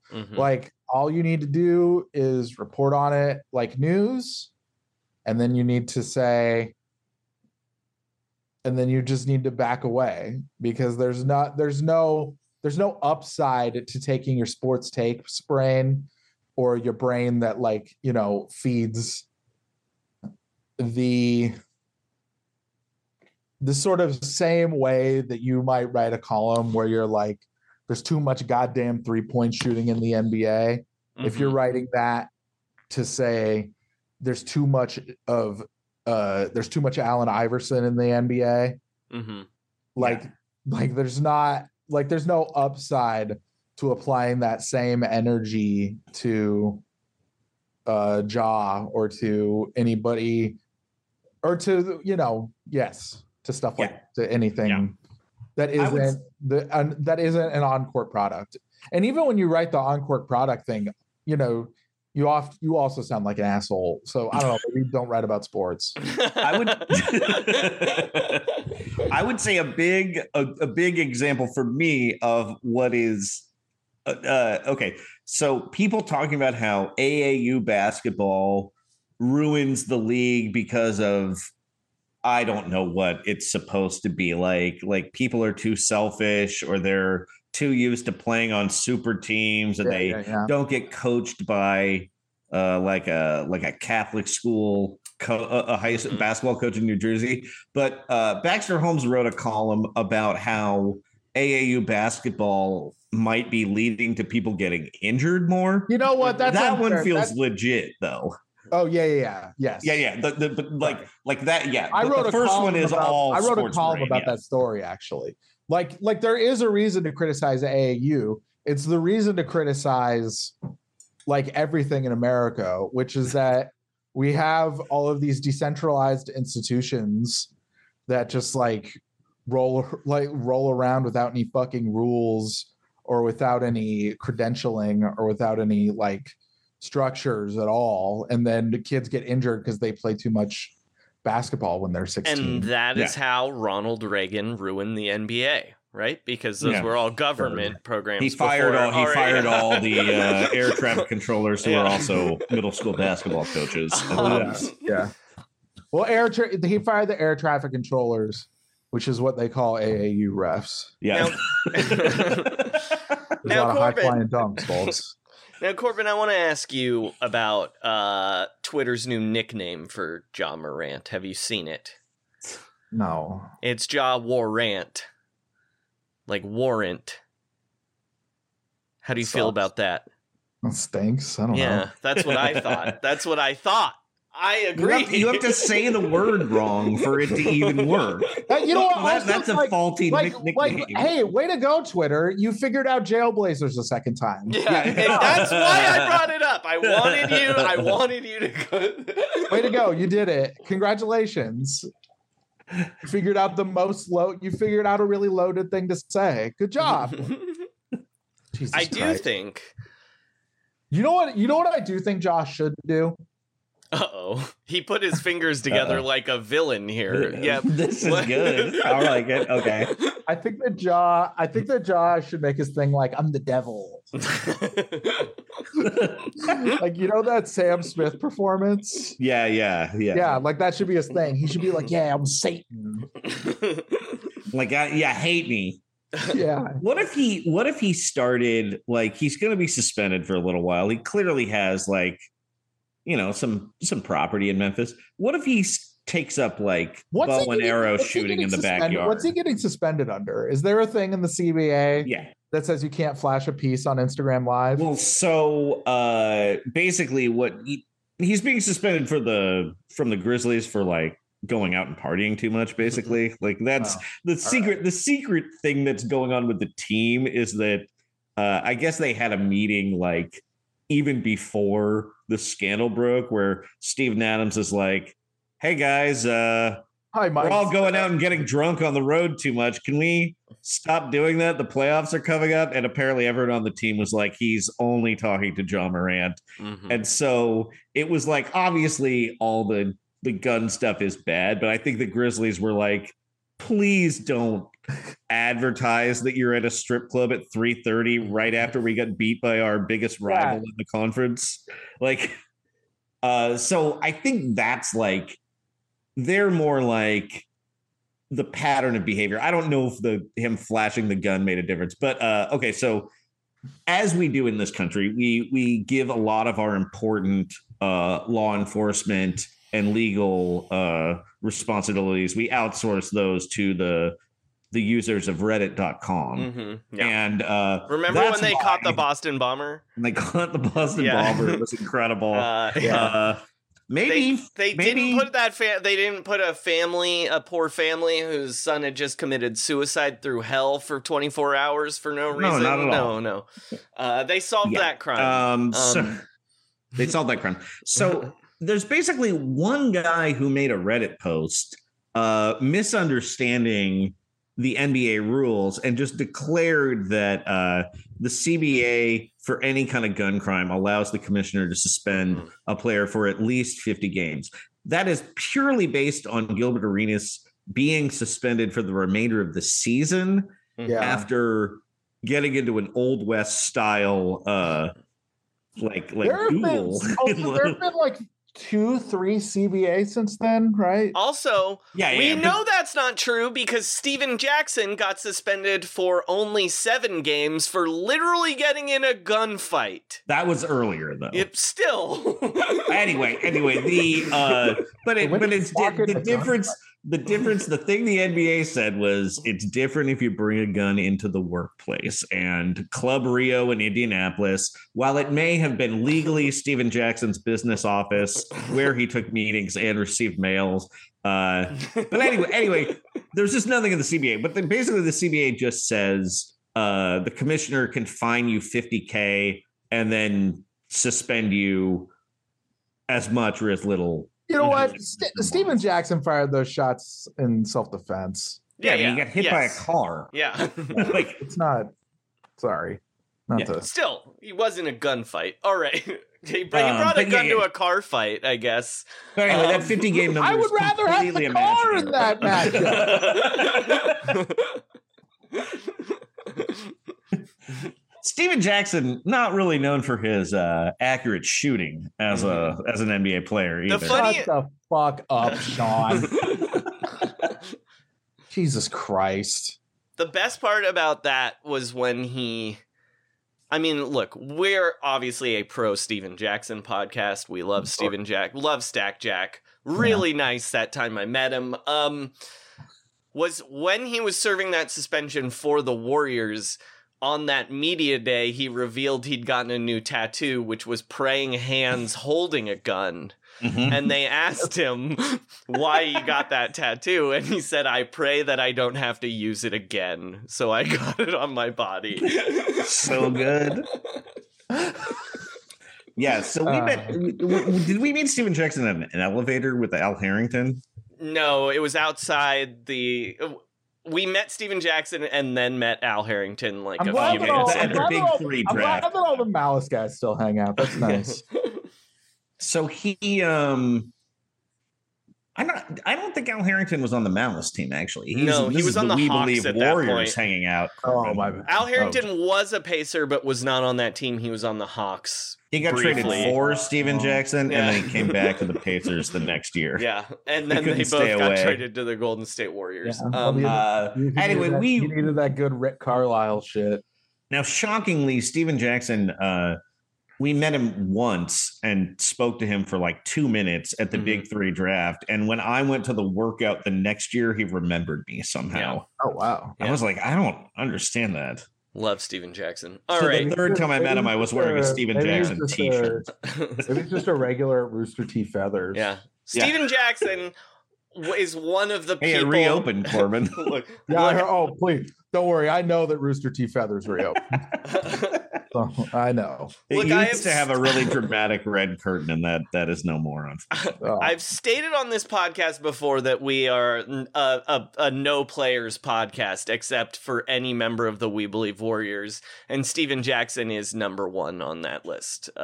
Always welcome on Round Jasikevicius might be last. I feel like there might be a language barrier. Zarko Chabarkaba, I think, is actually last. No, we have some questions for him about a certain series of photos, though, Joey. Right? Isn't he in those Biedrins photos? He is in the Biedrins photos. But you're like, I don't want to talk about it. I don't want to talk about that. I'm sorry. I think you mean Andris Biedrins. Yeah. Well, it's actually Biedrinch, believe it or not. But anyway. Well, I'm trying to say Beejir. Oh, yeah. You're doing a Ja Morant thing. That's tight. I am. But like, I think it's fun to make fun of somebody for getting blown. That's different. Yeah. Agreed. Yeah. No, we're just worried it might have been a getting crime. top is perverse. I'll say it if nobody else will. Sean, is there any other questions we have for Corbin about this subject? No, not really this one. Is there anything else you want to talk to Corbin about? I want to talk about a photo that I saw today. The Boston, I've sent it to both of your phones. It's a photo of apparently the Boston Celtics do a scoreboard promotion where you choose your celebrity starting five. And number 40, big white center, Luke Cornett, chose his celebrity top five. Now, I have not been able to determine whether the celebrity starting five always contains the player. Or if he chose himself. Yeah, I feel like maybe he chose himself. I feel like maybe he chose himself as well. Yeah. I think you normally would pick five celebrities that aren't you, is my guess. Especially when Luke Cornett, I would argue, is a borderline celebrity. Very famous. Like the second most famous NBA player whose name starts with Luka. Yeah. Third, if you count Luka Doncic. I wasn't even counting Luka Doncic. Yeah. Doncic's there, so. He kind of has the same look that Andrew Bird did playing a mortician in the most recent season of Fargo. It's a unique NBA Okay, so look. he's the Fargo? starting. He's the it's a good show. Center. You watch Fargo? Yeah, Fargo's good. Corbin, Whatever. have you not Have watched some Fargo? respect for yourself. It's good. No, I don't watch. No, Prestige TV is for babies. Normally, I agree with you, actually, but Fargo's pretty good. I don't need to be breastfed all the time. All right, I'm a big boy. I eat solid food. Yeah, you're rewatching Falcon and Winter Soldier. Is that what you're doing instead? Fucking rude. First off, is he gonna get that boat back? Is he gonna save the boat? You know what? Honestly, Falcon and Winter Soldier is worth it just because of making fun of the boat plot is just such a delight. It's so funny. You know? It's so great. It's just like there's two plots. Will Bucky learn to deal with the trauma of being 100 years old? Yeah, and a cyborg and the blood of hundreds on his hands. Yeah, the blood of hundreds on his hands. Like with compelling actor doing it too. Actually, a good plot line, I would say. And will Anthony Mackie get his boat back? Corbin, did you see Ant-Man? Yeah, I did. Did you find it hilarious too that Bill Murray is in that movie, and Marvel thought it was such a big get at the time, but then they couldn't even advertise it because he got canceled in between filming it and releasing it? Bill Murray got canceled? Yeah. Oh, I didn't know that. Yeah. He did? Yeah. Oh. He got kicked off Aziz's movie for bad stuff. He's been minorly canceled gradually for the last few years, I would say, right? Yeah. Oh, bummer. But he got full canceled in between. No, I don't think that's funny. I think that's sad. Okay, fair enough. Okay, let's talk about the celebrity starting five. Wait, no, I don't need to talk about Quantumania real quick. Oh, yeah. Everyone needs my opinions on this. John doesn't see these movies anymore, so now nobody knows my Marvel takes. It's terrible. That movie's terrible. I it was catch him pretty eventually. The movie's terrible. I mean, look, I'm at the point where I'll yum, yum, yum, yum, yum, Piggy eats his slop. Yeah. Yeah, Piggy. Yeah, I'm at the Piggy eats the slop point. So, but I will. It does look really bad. Yeah, it looks awful, and I think that's especially frustrating because Multiverse of Madness looked really good. Mm-hmm. And Quantumania sincerely looks fucking terrible. Mm-hmm. You know the difference there. Yeah, Raimi. They hired a real filmmaker to make a movie. You know, I think that's almost unfair to Peyton Reed. Peyton Reed has made a lot of really cool looking movies before he was in the Hutch. You know, you love Bring It On. You think Bring It On's a really cool looking movie? I don't know. Yeah, I don't know. Stylish, comedy, right? I don't know. Down with Love, stylish looking movie. You know. I'm being mean to Peyton Reed, who probably, of all the Marvel directors, would most likely listen to this podcast. I'm sorry, Peyton Reed. I actually do like your movies. I don't know why I'm being mean about it. I'm sort of not very into multiverses. That's not really a new thing. I've always kind of been like, really, we're talking about Earth. You know, it should be said, Quantumania, not technically a multiverse movie. Anyway, whatever. Okay. I mean, must be nice. There's a Kangaverse. Yeah, all right. Kangaroo verse. Corbin, if John Morant was a Marvel Snap card, which Marvel Snap card would he be? Man, I took last month off. I don't know, and I can't. Because I've been going hard on this Fire Emblem game, and so another game has to But if he's a card, let's see, he's fast. But Quicksilver's useless. You don't want to say he's Quicksilver. No, Quicksilver, bad card. Arguably the worst card in the game, Quicksilver. Could be. Because he's a bad card and you will inevitably draw him. But also I think M'Baku's the worst card in the game. Oh yeah, M'Baku's a pretty bad card too. I don't even know who M'Baku is. M'Baku from Black Panther, the tough guy who lives in the mountains. Oh, that has M'Baku. Okay. Yeah. I think of it. I'm like, for a lot of some of those people, I'm like, yeah, that's Angela Bassett, the Queen of Wakanda. Like, I don't know anyone's name except Killmonger. And in the Black Panther movie, the most recent one, there's a lot of scenes of him ostentatiously eating carrots. Mm-hmm. A lot of fun. I don't have anything else to say about it. I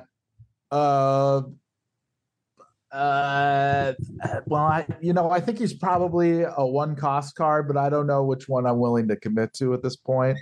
Perhaps Yellow Jacket. Yellow Jacket's a 0. Yellow Jacket is a 0/2 that puts -1 on all the other cards. Yeah. And so I don't think Joss... That's actually Russell Westbrook. Yeah.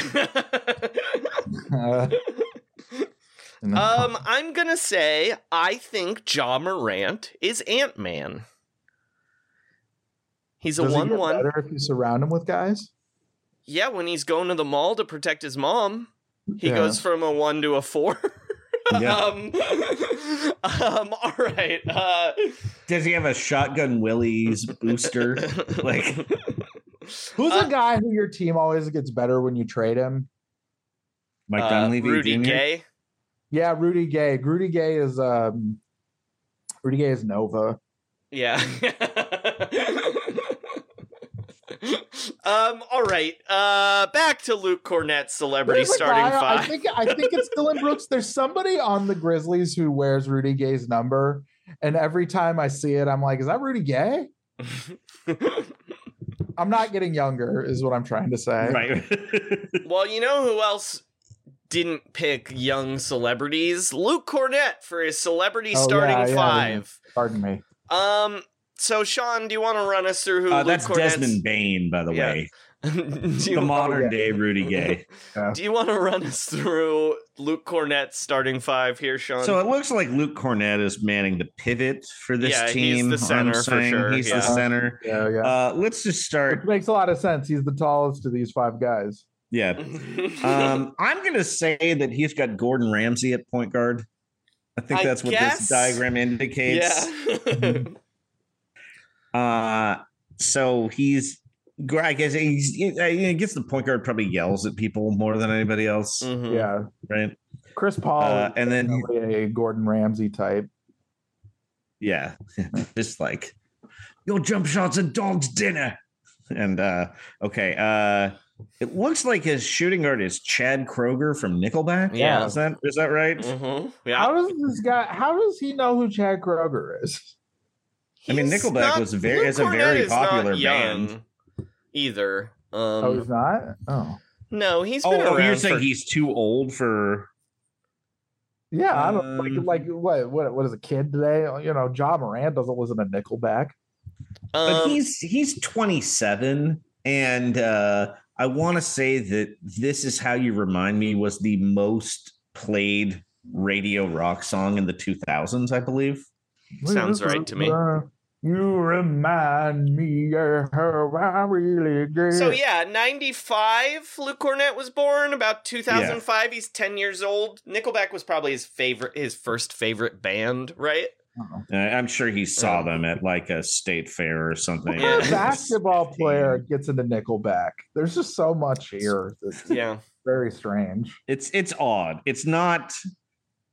It's also weird that he's like, I like Nickelback enough. I think the NBA needs to suspend Luke Cornett for this. Get to the bottom of this Nickelback thing. At least an indefinite suspension. I don't know if it's worth 50 games, but we'll ask All right, now let's get to the forwards, guys. The forwards. Great news, John Krasinski. That was the name of that YouTube show he had, right? Great news. Was that what it was called? John Krasinski, one of the Hollywood careers which I feel like I'm the least interested in for something that just keeps coming. You know what I mean? Yeah. Like Jack Ryan, keep making seasons. Did he direct A Quiet Place? Yes, he did. Did he direct A Quiet Place 2? Yes. I saw A Quiet Place 2, but not A Quiet Place 1. Mm-hmm. And I thought it was all right. Sorry, his YouTube show that he sold for a lot of money was called Some Good News. And then did it immediately fold? I guess. I don't know, man. From a lack of content. Anyway, he is pretty tall. I'll say that. And he looked... Here's the thing. It's weird that we've done it in this order, because we've done it in the order of weirdest to least weird. Yeah, I guess you're right. Last guy is Vince Vaughn. That's the weirdest one to me. No, that's not the weirdest one. Vince Vaughn's tall. But Vince Vaughn is... Joey. Why does Luke Cornett love Vince Vaughn? I mean, he's the perfect age to love Vince Vaughn. He's just picking a starting five, and like Vince Vaughn is tall. He's 8 when Wedding Crashers comes out. He can't see it immediately. Yeah. Holds up this old school like what if he was actually just super into True Detective season 2? Well, my question was going to be, does he love movies that are directed and star Mel Gibson? Because that's mostly what Vince Vaughn does now. No, aren't they directed by that really hardcore guy who also casts Mel Gibson? Yes, but also he's in Hacksaw Ridge, dude. Is a Vince Vaughn joint. That's how they became best friends. Yeah. Oh. That's how he and Mel Gibson became at a lot America's Hollywood's favorite Republican Party. Look.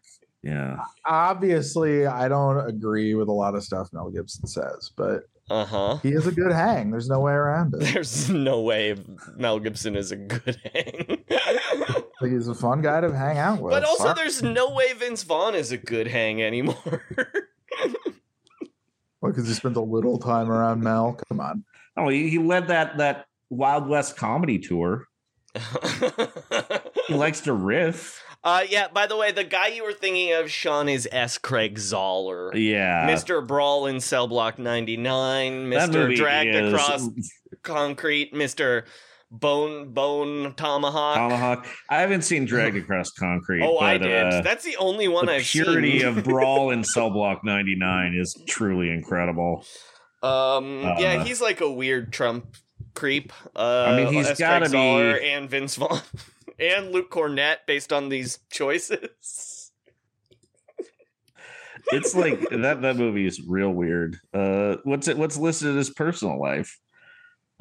He's not very politically interested. Sure. And he has no interest in ever marrying. He does have he is a metal musician. Mm-hmm. His stage name is Czar.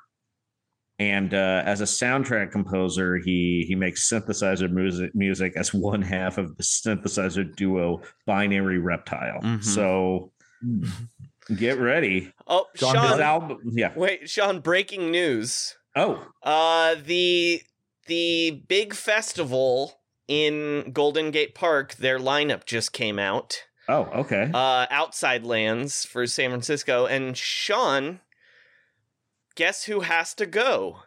You. Joey Devine. Oh, no, I have you, to go? because guess who was playing it? Diesel, Shaquille O'Neal, is DJing at Outside Lands this year. Yeah, I have to go. I have to go. Wow. Yeah. I'll be seeing... You'll I feel like I know more of these bands than I normally do, Joey. So you will see Shaquille O'Neal and then Foo Fighters. Maybe I can get a media credential to interview Shaq about being a DJ. So like, I actually have a podcast called Shaq and a Podcast that deals with this. I'm going to be talking about his appearance on a Discovery Channel custom aquarium show. I haven't recorded that one yet because I want to watch. I haven't watched the Pete Rose episode that is next in the season, which I feel like it's going to be really depressing. My favorite thing about this Outside Lands poster, Sean, is Diesel, Shaquille O'Neal, is text-wise exactly the same size as Interpol. Yes. I love it. I mean, significantly more famous than Interpol. I just want to figure out how to go for free. Is that so hard? You can figure it out. I've You've only gone for free before. Corbin, I used to help make interstitials for the webcast. Cool, man. All right. Is this our episode, Sean? Do we? You want $5 or something? What? I'm just. It's there's no real reason I would be at Outside Lands otherwise. That's all. You guys want to talk about Videodrome? I saw Videodrome the other day. Oh, I loved that movie when I was like, it's amazing. 20. The movie's great. Yeah, it fucking kicks ass. I haven't seen it in a long time, but the internet, bro. My favorite moment in that movie is when James Woods gets betrayed by his second in command. I don't remember the guy's job. It's like his producer, the technician. It's sort of the Joey Devine to James Woods' Sean Keane. Yeah, I think that's probably correct. Sure. Anyway, there's a point when James Woods is like, "You betrayed me? I've been working with you for 8 years," and he goes, 8 wonderful years. It's really funny. It's so good. Probably the greatest casting job in human history, James Woods in Videodrome. Yeah, it's really good. Like he's just so hateful. Yeah, he's so gross.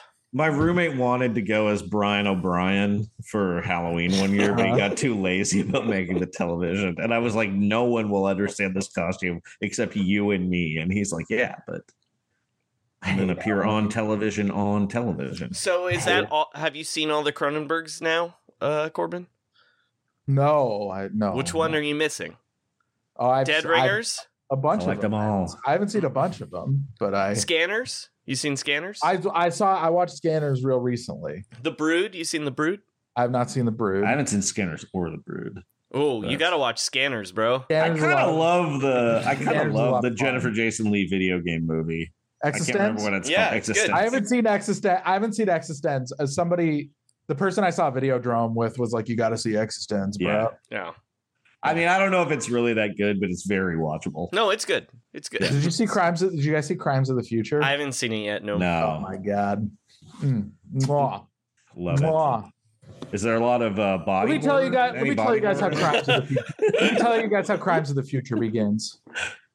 We enter in media res on a child sitting on a floor in a bathroom. The child begins eating a plastic trash can. Mm-hmm. Great. Yeah. I'm feeling sick to my stomach already. Yeah, rules. All right, I think that's our episode. Unless Corbin, did you guys see RRR? Yeah, it's great. Yeah, so fun. I haven't seen it yet, but I will. Yeah. Corbin, is it? You guys watch Gilmore Girls? What's going on there? I was gonna ask you. Give us a one-liner on 80 for Brady. Yeah. Oh. Well, how can you surmise the great works of art and but one bad? Okay. Tom Brady's in it, comma, that's bad. Great. Exclamation point. Now, if you're making a spin-off of that, the most logical other athlete to make that about is clearly okay. The most appropriate one would be LeBron James, just like Dames for James, where they go to the NBA finals. The funniest one, I think, would be a movie about some elderly women who love Mike Trout, the spectacular yet anonymous outfielder for the Anaheim Angels, fighting gout for Mike Trout. These ladies have to overcome their gout to make it out to the Big A for the World Series. That would involve that's already an unbelievable movie though, because it would involve the Anaheim Angels making the playoffs. Well, there's been a great movie about the Anaheim Angels making the playoffs. Yeah, and Tony Danza's prominently involved. Basically, for that to happen, Joseph Gordon-Levitt has to pray to God that his parents come back together. All right. Oh, that would be so sad if he's like 45 and he does that. Is there like any NBA stuff I should know about? What? I don't know. Like what? There's one thing I want to talk about. Damian Lillard keeps scoring 1 million points. Yeah, have you noticed that? Okay. All right, fine. Here's the thing I can talk about this week. Okay. Because once again, right. Okay. Yeah. I know what you're going to say, but I've been a little behind on the NBA this year. I'm not going to lie. Because of Fire Emblem. It's because part of it is the reason I'm about to elucidate, but there's other stuff too. Portland's in a 4-way tie for 9th right now, by the way. Oh, hateful. Utah, the Lakers, and the Pelicans. Oh boy, I can't wait to lose okay. So I am a Portland Trailblazers fan. I swear to God.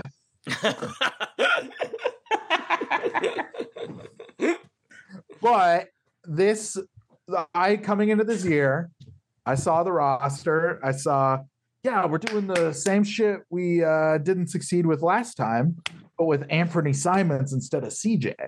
And this is gonna work. And I just saw these roster moves. I thought about the team that they were gonna be putting, and here was the thought I had. I'm tired of watching this shit. And so I just haven't watched the Blazers this year. I watched the NBA here and there, of course, but the Blazers, I just don't care. Like if this is all you could offer me is the same fucking thing that you were doing. Bunch of little guys. Yeah, just like a bunch of little guys and Nurk. Like I don't care. But I don't understand. Okay. Look, part of it is that I sometimes use the website Twitter, which I shouldn't do. It's bad. It's bad for you. It makes you fucking stupid. It's rant. Am I right? Yeah. It's just a repository for all of like the worst impulses in communication and human thought. It just all gets like shoved into this thing. I'm better off when I don't look at it. And yet I have. And watching Blazer fans just like, okay, so Dame got the Blazers scoring record this year. Good for him. But like there was an avalanche around that time that has continued until now of like grown men getting fucking weepy about Damian Lillard like he's their goddamn dad. And I can't fucking tolerate it. It drives me insane. And when he got the scoring title, there was a lot of like, this is the best Blazer ever. And it's like, they won a finals. They won a title. They made the finals twice with Drexler. Lillard has not even been a part of the best team that topped out at a conference finals. Yeah. Like this is not the best Blazer of all time. Like, he's just the one who hasn't demanded a trade the longest. Well, Corbin, I'll it's tell like you something that bias. annoyed me this week is Damian Lillard joined a fight people were having about this on Twitter. So a guy was talking about how like a team built around Clyde was better than a team built around Dame. Then Dwight Jaynes RT'd it with, you think Kevin Duckworth would have made a couple of All-Star games playing with Dame, ? And then Dame quote tweeted that saying LA made 3 playing with Dame, ? That doesn't. That's different. I mean, look. Look, I want to make something clear before we have this conversation. Yeah. There are no heroes in this thread. No. Like Dwight Jaynes. But also, Dame, you don't have to do that. He wasn't even tagged in it. Yeah, and also like LA was, I don't know, better than Kevin Duckworth. Yes. Didn't LA make like 4 All-Star teams without Dame? Yeah, well, like he was an All-Star before that. So then Dwight Jaynes replies, Duck was no LA. And then Damian Lillard quote tweets that with carry on then. Okay. I don't know. Dame, you don't need to talk to Dwight Jaynes ever. You're good. First off, that's the first thing. But second, like, every fucking Blazer fan I know, like, why can't you, like, just submit? Just submit to being like, the Blazers are fucking bullshit this year. That's all you need to do. All you need to do is be like, this team is fucking bullshit. They need to do something different. And you'll be living in a truth.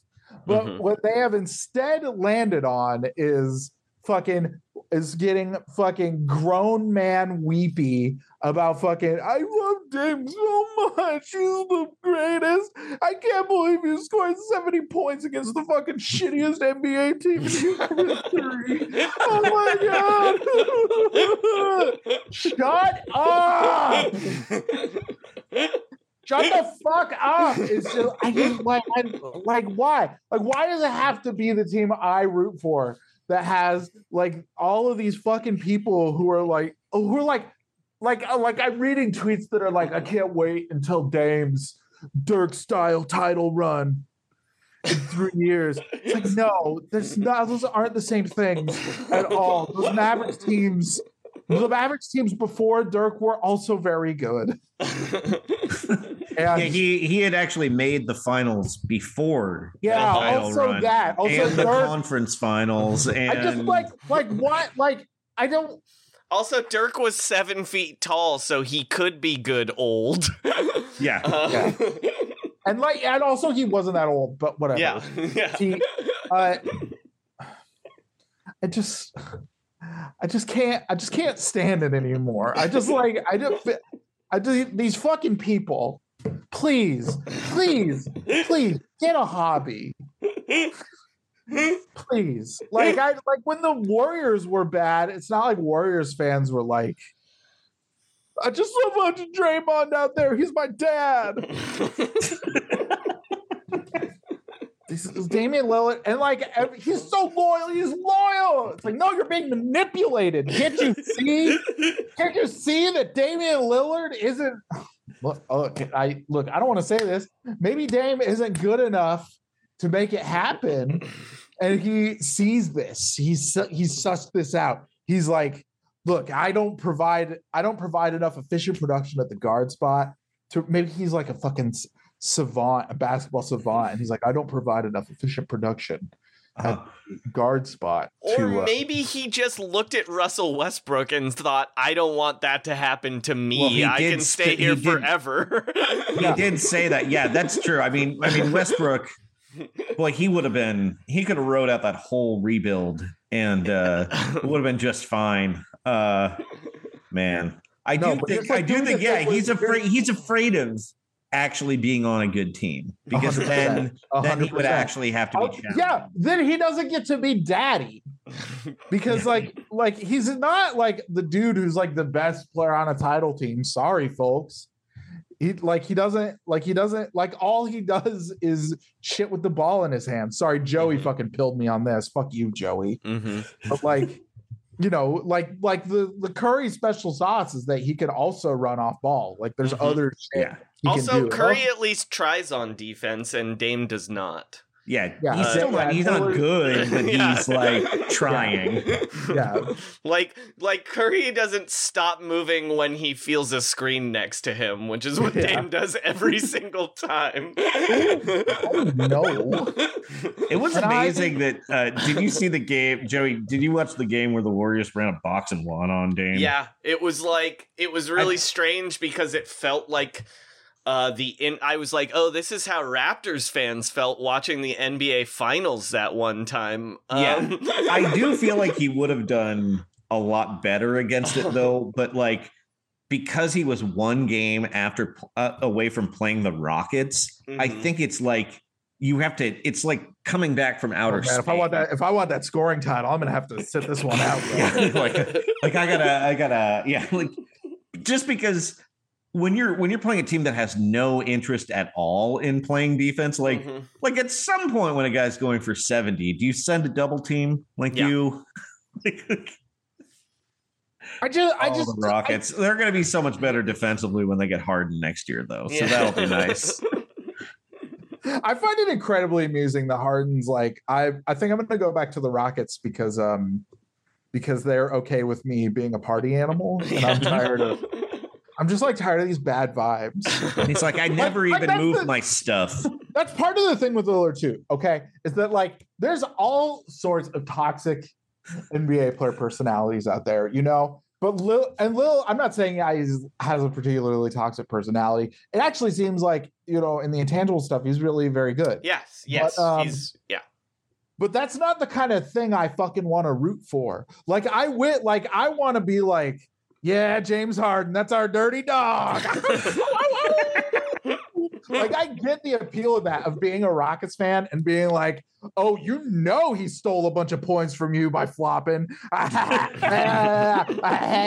a dog. He's our dirty dog. Oh, yeah, he went to the strip club afterwards. You're goddamn right he did. Yeah, they retired his jersey at that strip club. That's how dirty a dog he is. Yeah, give me that dirty dog. Or like Chris Paul. I could get behind that. I could get behind, like, yeah, he's Napoleon. He's a mean little man, and he's rude to everybody. Like, I'm like, hell yeah, give me that shit. Give me that anti-hero shit. But no, I'm stuck with fucking Damian Lillard, who's like, I just love the people of Portland so much. With all of my big, massive heart, I love you. I love you. I know, why does it have to be him? Like, why? Like, why can't Blazer fans be like, Harden has never flopped in his life? Like, why can't they be doing that? Why can't it be annoying in that way? Because that's a way of being annoying I respect. I don't respect the way of being annoying where you're like, transparently trying to deal with the fact that you're worried your dad didn't love you enough. Where you're like making a second dad. That's all. Man. Well, I think that's the perfect place to end this episode. You know what? Harden for Lillard. Let's do it. Oh, damn. Let's get the dirty dog in the Pacific Northwest. You like strip clubs? Where you hang out with the strippers and have like lengthy conversations about prestige TV.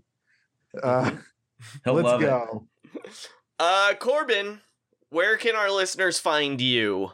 fucking Not the on bomb. Twitter, the worst website on earth. Well, no, you can find me on Twitter. Oh, really? But Yeah. I just fucking hate it, is all. I don't know. My newsletter's Caterpillar Steps. I've been contributing at Rolling Stone lately. If anybody has any ideas for me to write for Rolling Stone, hit me and tell me those, because I can't think of anything right now. Mm-hmm. I don't know. My birthday's tomorrow. Oh, happy birthday, Big Corpse. Corbin. It's not. The big 2-8. Yeah. 27 again, brothers.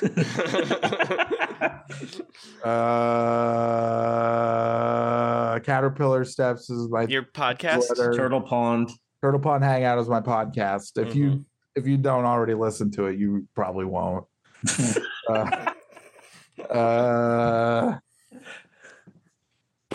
Yeah, I don't know, man. You got a Nintendo Switch friend code you want to share? No. Okay, fair enough. Check out Persona 5. It's a real trip. Royal. Yeah. Of course. Yeah. If you want to know about the Jungian sub universe that dominates Japanese politics, check that out. Great. And Sean, anything you would like to plug? Yeah, I'll be at the Sacramento Punchline March 23rd through the 25th. I'll be featuring for Ali Makovsky. That's fun. Joey, do you really think that's fun? Yeah, Ali's really funny. She's fun. Sure. It will be fun. Sure, the Sacramento Punchline is Yeah. just fundamentally a fun place to perform too. Sorry, if I sounded disinterested, it was because I was looking through Frankie Muniz tweets. You can always find me on Twitter at Frankie Muniz. I'm getting some new business cards. If you see me in person, I'll give you a business card. Oh, great. You can follow me on Twitter at Frankie Muniz. We're on 2/23/23. I tweeted to everyone that supported me and the at State 48 Foundation and purchased Muniz racing gear from my website. Thank you. I'm in Cancun for my sister's wedding and will announce the winner of my signed Daytona helmet this weekend when I get home. I'll post video of drawing. So congratulations to Frankie's sister on getting married in Cancun. Her name is Frankie Cosmos Muniz. Yeah. Trust the process. Trust the process. And shut it down. You can talk about Ja Morant without being racist, white sports media. Remember that. Bye. Hey, Roundball, what the fuckers? We're happy to be helping out with the Patreon, talking about our boy Jim Boylan. We love this dude. Before he started training us, we were known as Thick Lizzy. A lot of calisthenics and medicine balls. Guess who just got hired today? That wild Jim Boylan that's been away. They're running wind sprints every day. But man, I still think that cat's crazy. He was asking if you had leadership, telling tales of Houston's championships. He's buying bulk packs of Cookie Crisp. He thinks Jabari Parker's lazy. Jim Boylan's back in town. I said Jim Boylan's back in town. Jim Boylan's back in town. Jim Boylan's back in town.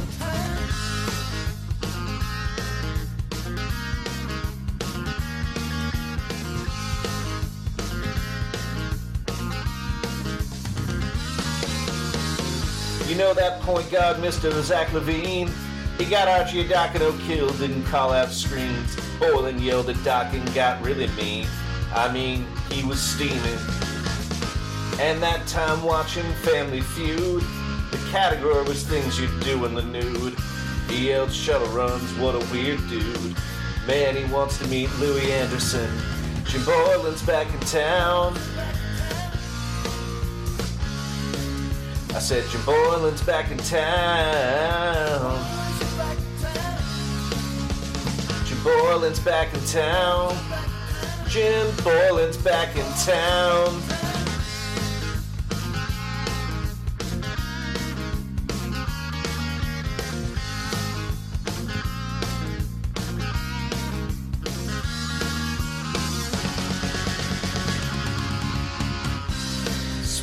spread the ball around. Shut Wendell Carter down.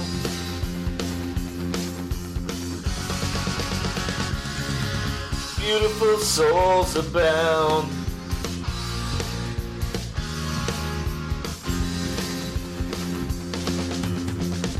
Friday night he'll be 7-5, screaming at Denzel Valentine.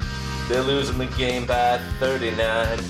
If Bolin wants a new deal, you better sign him. He's the greatest player from the University of Maine. Got more energy than a runaway train. When he sweats hard, it smells like propane. Now that Jim Boylan's here again.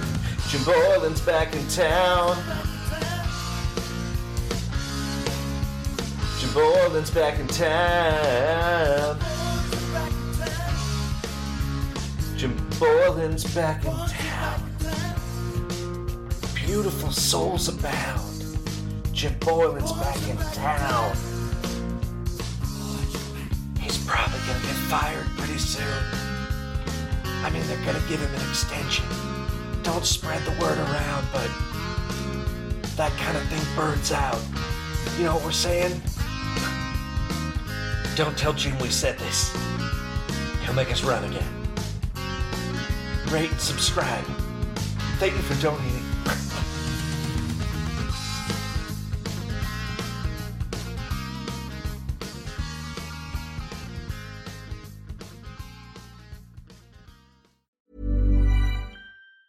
Tired of ads barging into your favorite news podcasts?